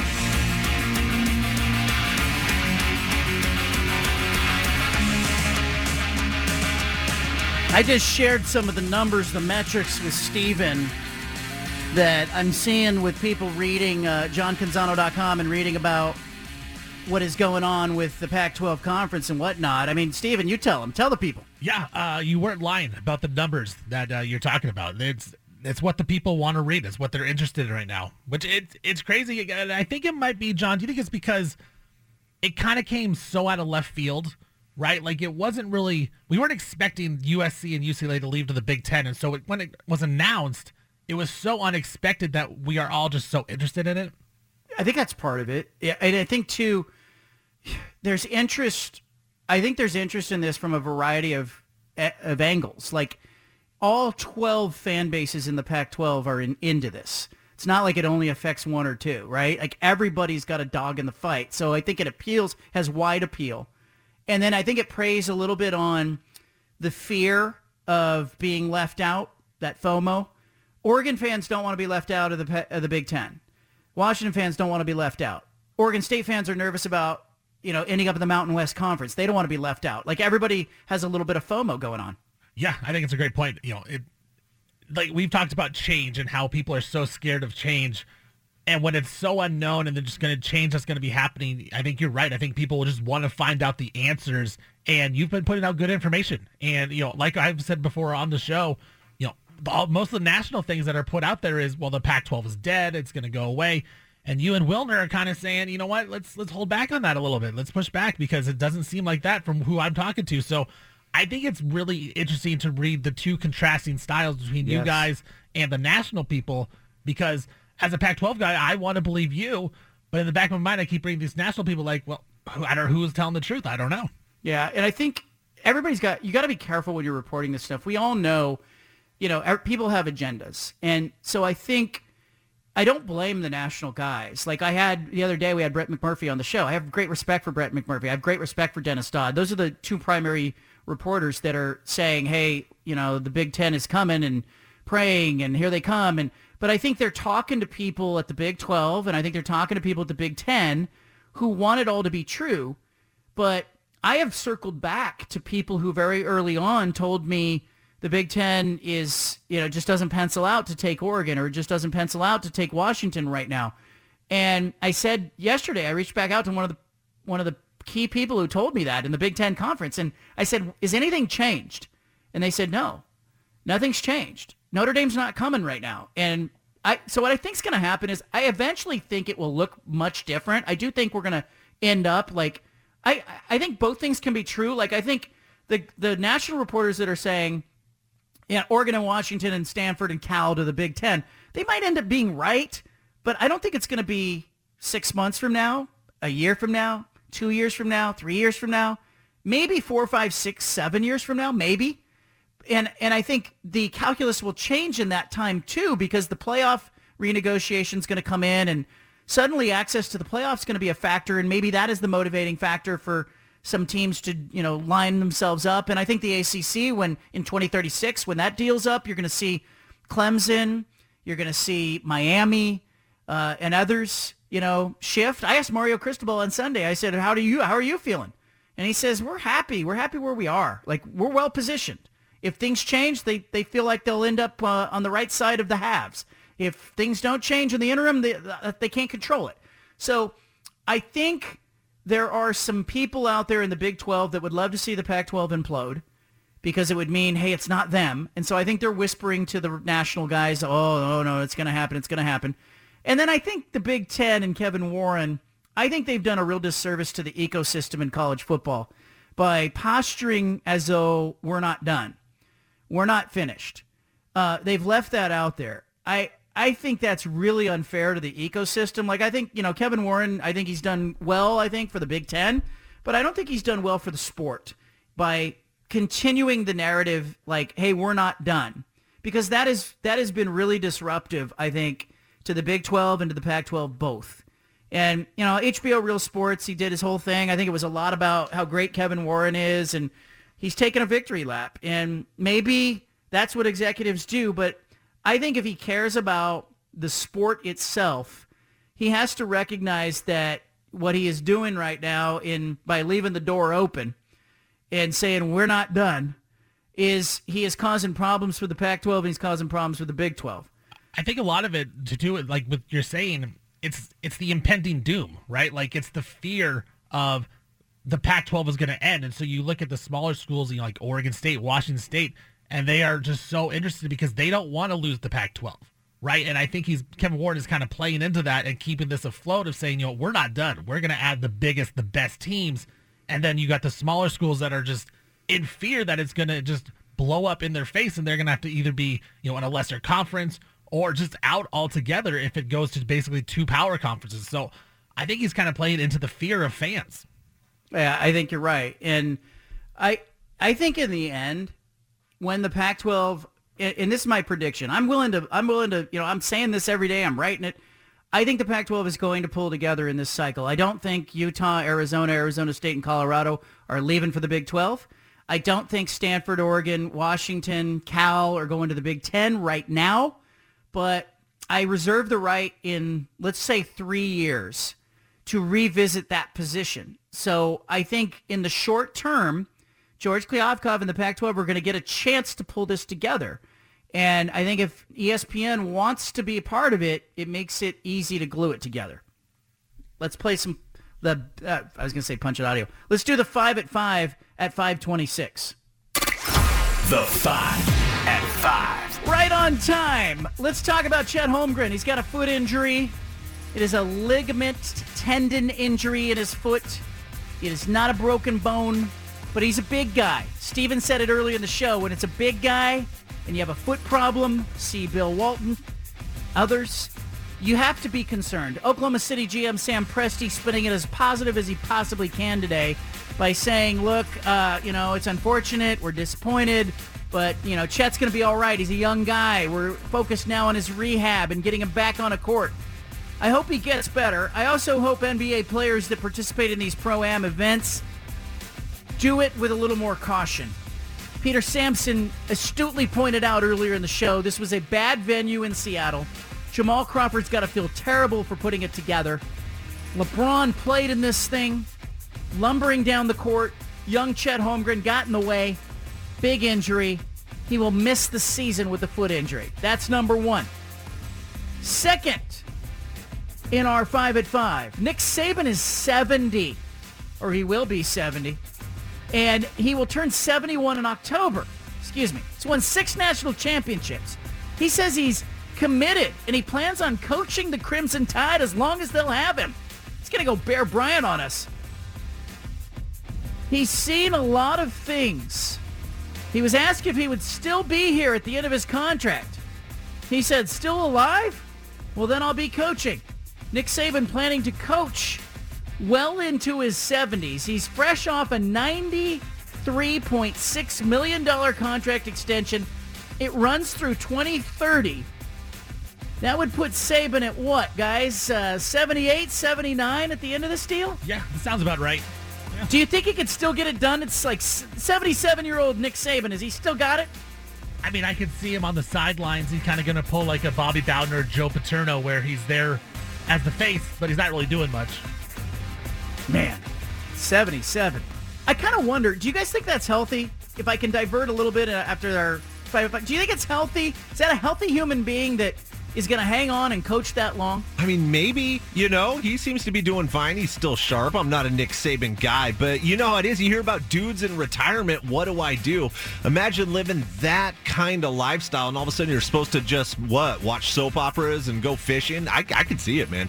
I don't know. I've talked to a lot of retirees who tell me it's the greatest thing ever, but they're more family-focused, and I wonder about the life-work balance of Nick Saban's life. Like, great football coach, undeniable what he's done, but if you want to coach into your 70s, I got to wonder. Okay, I'll just say this. It's not even Nick Saban. Anybody who's working into their 70s, I got to wonder, don't you have something to go to? Is that a fair question, or am I being mean? No, I think you're right on. I mean, if you really need something to do when you're 79 years old, especially a college football coach that you're putting in 20 hours a day, like that, I don't think you got much else besides going on in your life that you really like. I've told people, if you find me at like age 70 hosting a radio show, writing a column, something has gone wrong. I won't be that guy. You won't find me at the stadium. I'll be watching the game. I'll be at the stadium, but I'll be in a seat eating a hot dog, drinking a beer next to Peter Sampson and Steven. Moving on. Kickboxer Yora Tade. Have you heard about this kickboxer? He was training and died while training. He was in the ring during a match. He was taken away, suffered a knock to the head. Doctors performed surgery. I'm not much into kickboxing, but Yora Tade died at a government hospital in the southern Indian city of Chennai today. Collapsed in the ring. He was a kickboxing legend and champion, and doctors were not able to save him. That's the number 3 item on my 5 at 5. It's a terrible byproduct of a sport that is obviously violent, but nobody wants to see that happen. That is number 3 in our 5 at 5. Moving on, kind of 5. It's not really 5. Moving on, the Rams and the Bengals. This is my number 4. Big brawl into the joint practice between the Bengals and the Rams today. Inter-squad practice. You could title this one, well, what did you expect to happen? These teams played in the Super Bowl. The NFL has had a long-held stance that the individual teams and not the league are responsible for imposing discipline for conduct of players during practices, including joint practices. So it's unlikely that there's going to be any league punishment. But Aaron Donald was wielding 2 Bengals helmets and swinging them like he was a warrior in Game of Thrones. The video is circulating on Twitter. Shows Donald swinging a helmet during the scrum. I wouldn't mess with that guy, even if he's, bare-fisted. But if you got guys with some have helmets on and some don't, you don't know what can happen there. It's dangerous. They called the practice. Some are saying that Aaron Donald should be disciplined. Others saying no. Big debate. Aaron Donald and the Rams. Peter, you're saying Aaron Donald should be given the game ball from practice. But I just think it's unfortunate, and you can file it away as like, what in the world is happening? Well, what did you expect to happen? Finally, Nikola Jokic and Giannis Antetokounmpo are in a clash of back-to-back MVPs in the World Cup qualifying games. They're in Belgrade right now. Serbia knocked off Greece 100-94 in overtime, despite Giannis scoring 40. That's the most in any World Cup European qualifying game in history. But Jokic got the last laugh. He had 29 points, 8 rebounds, 6 assists. The reigning MVP wowed the home crowd in the fourth quarter.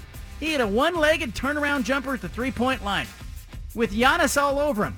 Serbia went on to win. Greece, by the way, had former Oregon standout Tyler Dorsey on the court as well. He hit a three-pointer with 11 seconds left to send the game into overtime, and then Jokic dominated the extra frame. That is the 5-5. Big win for Serbia. Peter, you turned into the World Cup qualifying matches? Not as much as I have been before, but that's a good squad. Tyler Dorsey, he wasn't born in Greece, right? He just is he of Greek heritage? Is that what we're talking about? I'm assuming so. Do you know, Steven? I mean, you can get like dual citizenship. So he might play in Greece professionally is what I'm guessing.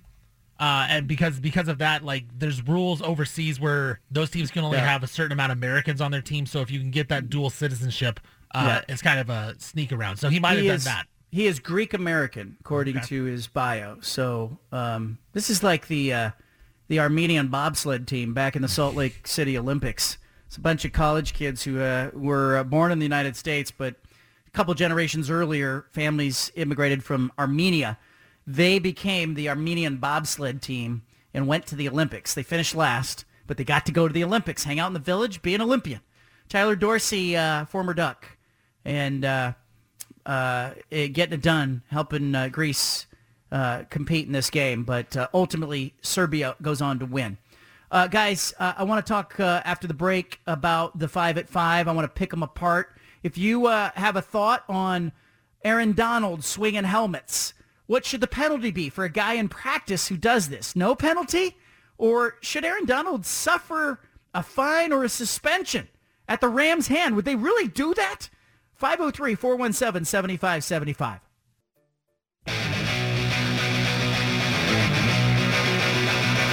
Back to the Bald-Faced Truth with John Canzano. Peter Sampson is up next with The Pulse from 6 to 7 on 750 The Game.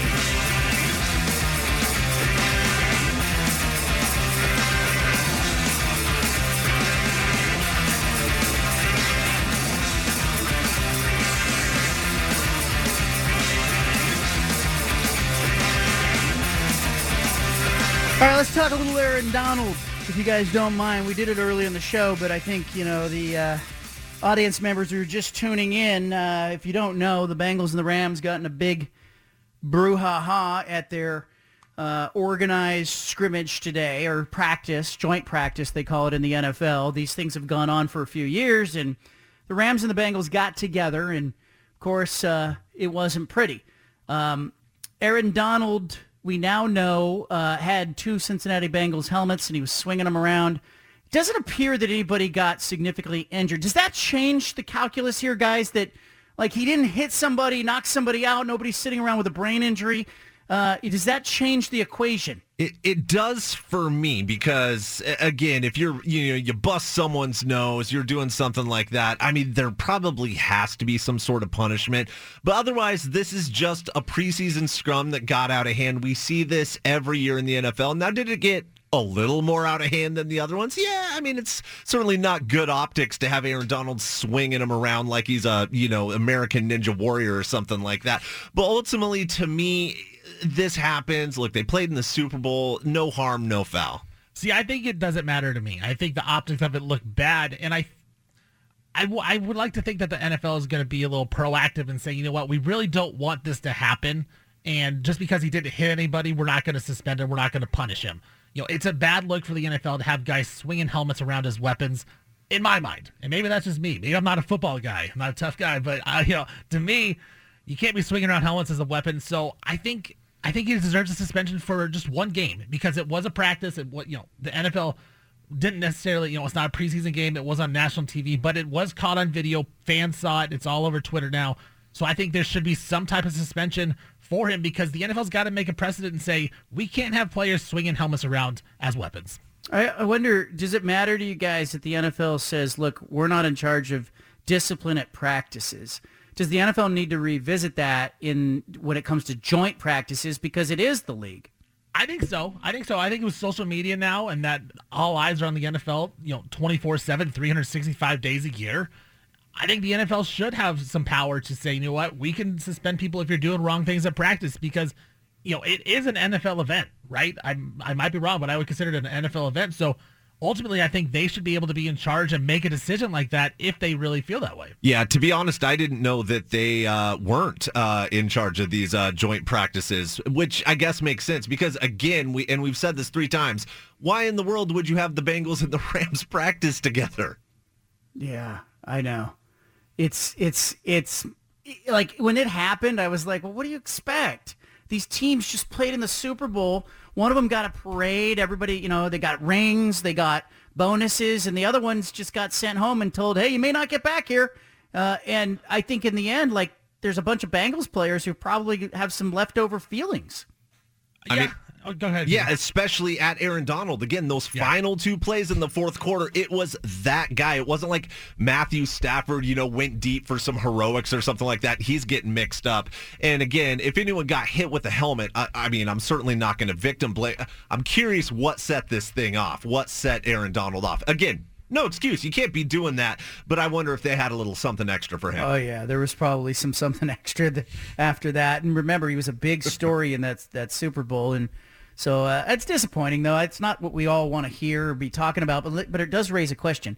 All right, if I can have you guys have 2 teams from any sport do a joint practice together, and you can get a bag of popcorn and a soda and a front row seat for it, what teams do you want to see have a joint practice? 503-417-7575. Who are those 2 teams you would love to see practice against each other? I'm going to tell you right now, I'd love to see Oregon and Oregon State in football have a joint practice tomorrow. I will be there with popcorn to watch it because they'll play each other later in the year. There's some bad feelings left over from a couple of seasons ago when Oregon State had the goal line situation and Tristan Gebbia, the quarterback, took a shot to the knee.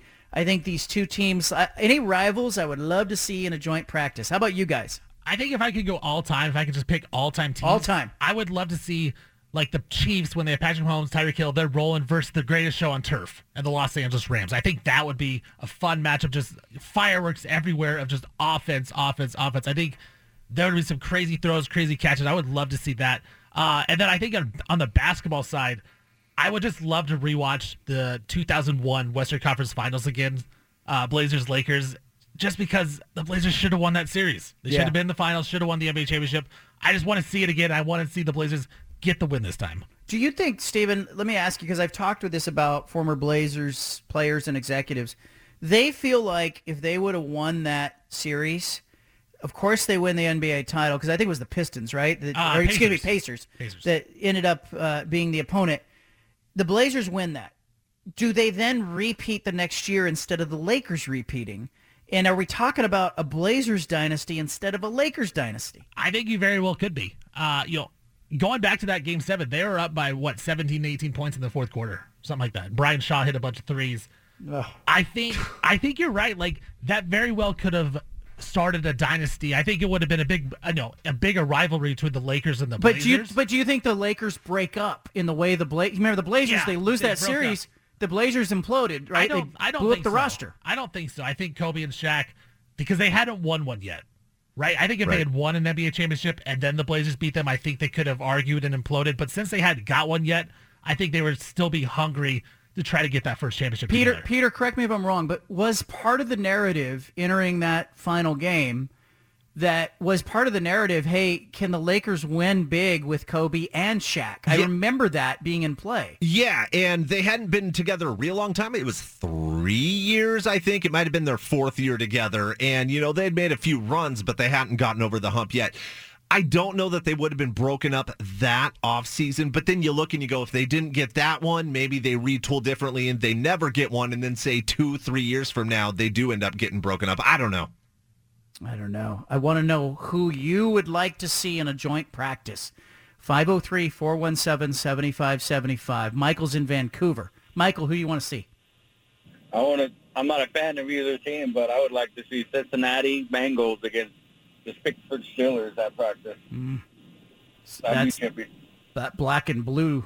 That would be a fist fight with brass knuckles. I don't know. Wouldn't it be fun to watch though? How about this one? How about Denver Broncos with Russell Wilson against the Seahawks in a joint practice? Anybody up for that? Anything goes. Seahawks can cheap shot him.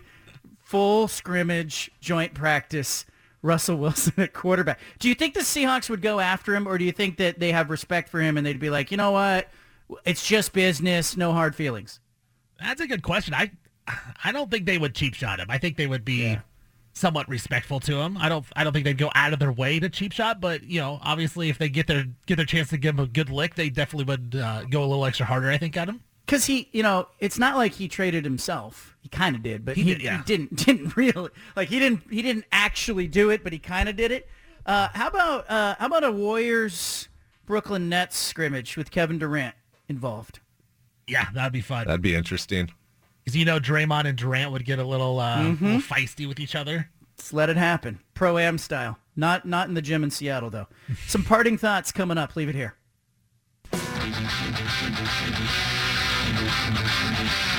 Back to the Bald-Faced Truth with John Canzano on 750 The Game.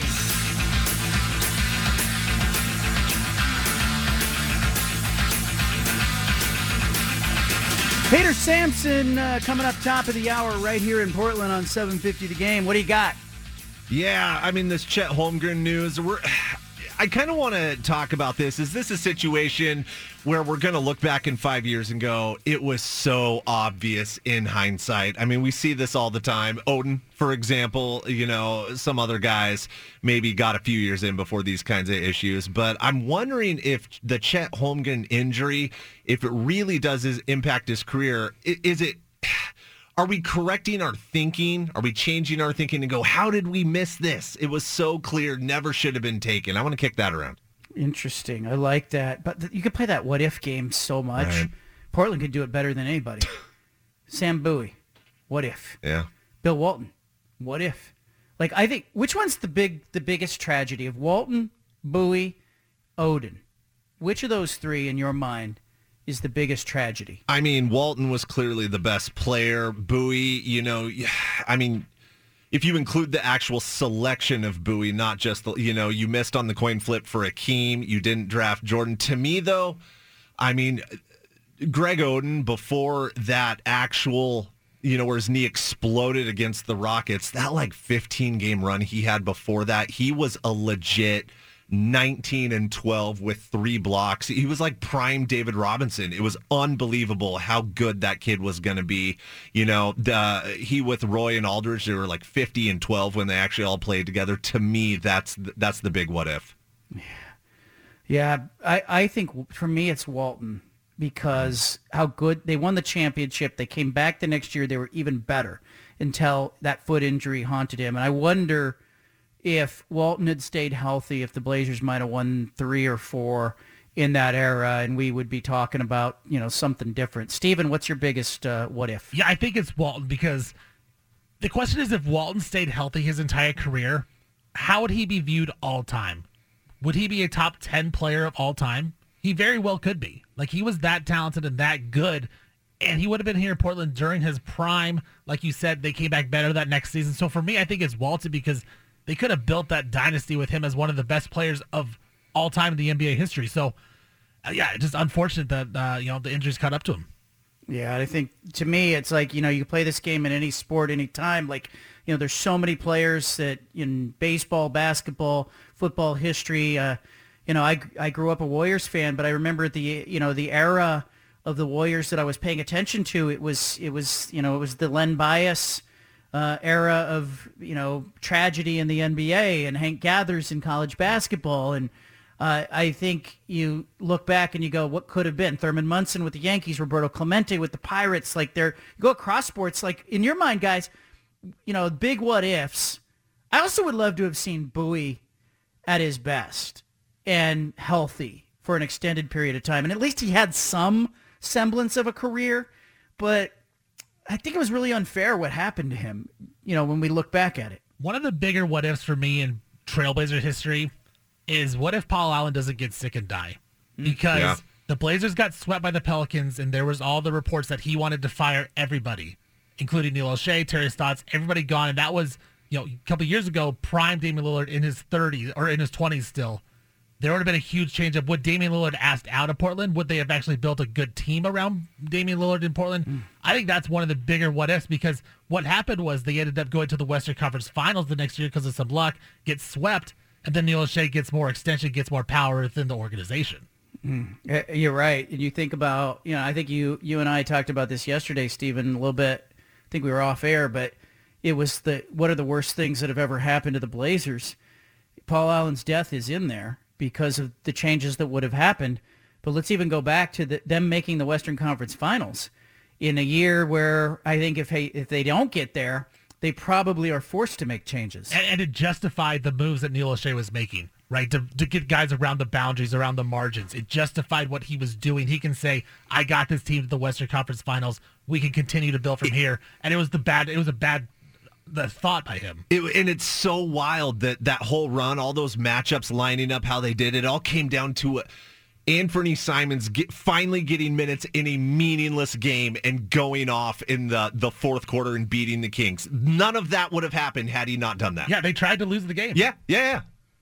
I love this. I love the things that went wrong in Blazers history. Damn it, they made the Western Conference Finals. But it's true because it rationalized everything that was happening, and we all knew that it was problematic. So there you go. Good stuff. Peter, I can't wait to see what you got coming up on the Pulse. It's going to be fantastic to talk about it. Guys, do you think Chet Holmgren ends up having a good career? And you now include the injury to the questions about his physicality. I do not, because look, and I think the ceiling is incredibly high, as high as you can really see in a top draft pick. But there were so many questions. To me, it was already iffy. Is he going to reach that potential? I just don't know that he's got that frame. I mean, and the NBA, here's the thing, is it looks like the NBA is, it's moving softer and softer and more multi-skilled, and that's in his benefit. But there has been sort of a resurgence of strong big men in the NBA. I don't know that he can hang with them. You add these concerns. This is a thing that lingers. I don't see it. Yeah, no, I don't think so either.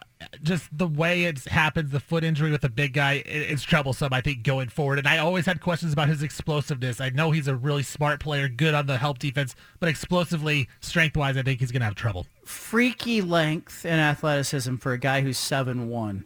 But I looked at him and I thought, gosh, I think I could post that guy up because I think I can move him like Charles Oakley would move him into the second row. But I wonder in the NBA now, what will happen with him? Will the narrative be that it was the injury? It gives him an excuse, doesn't it?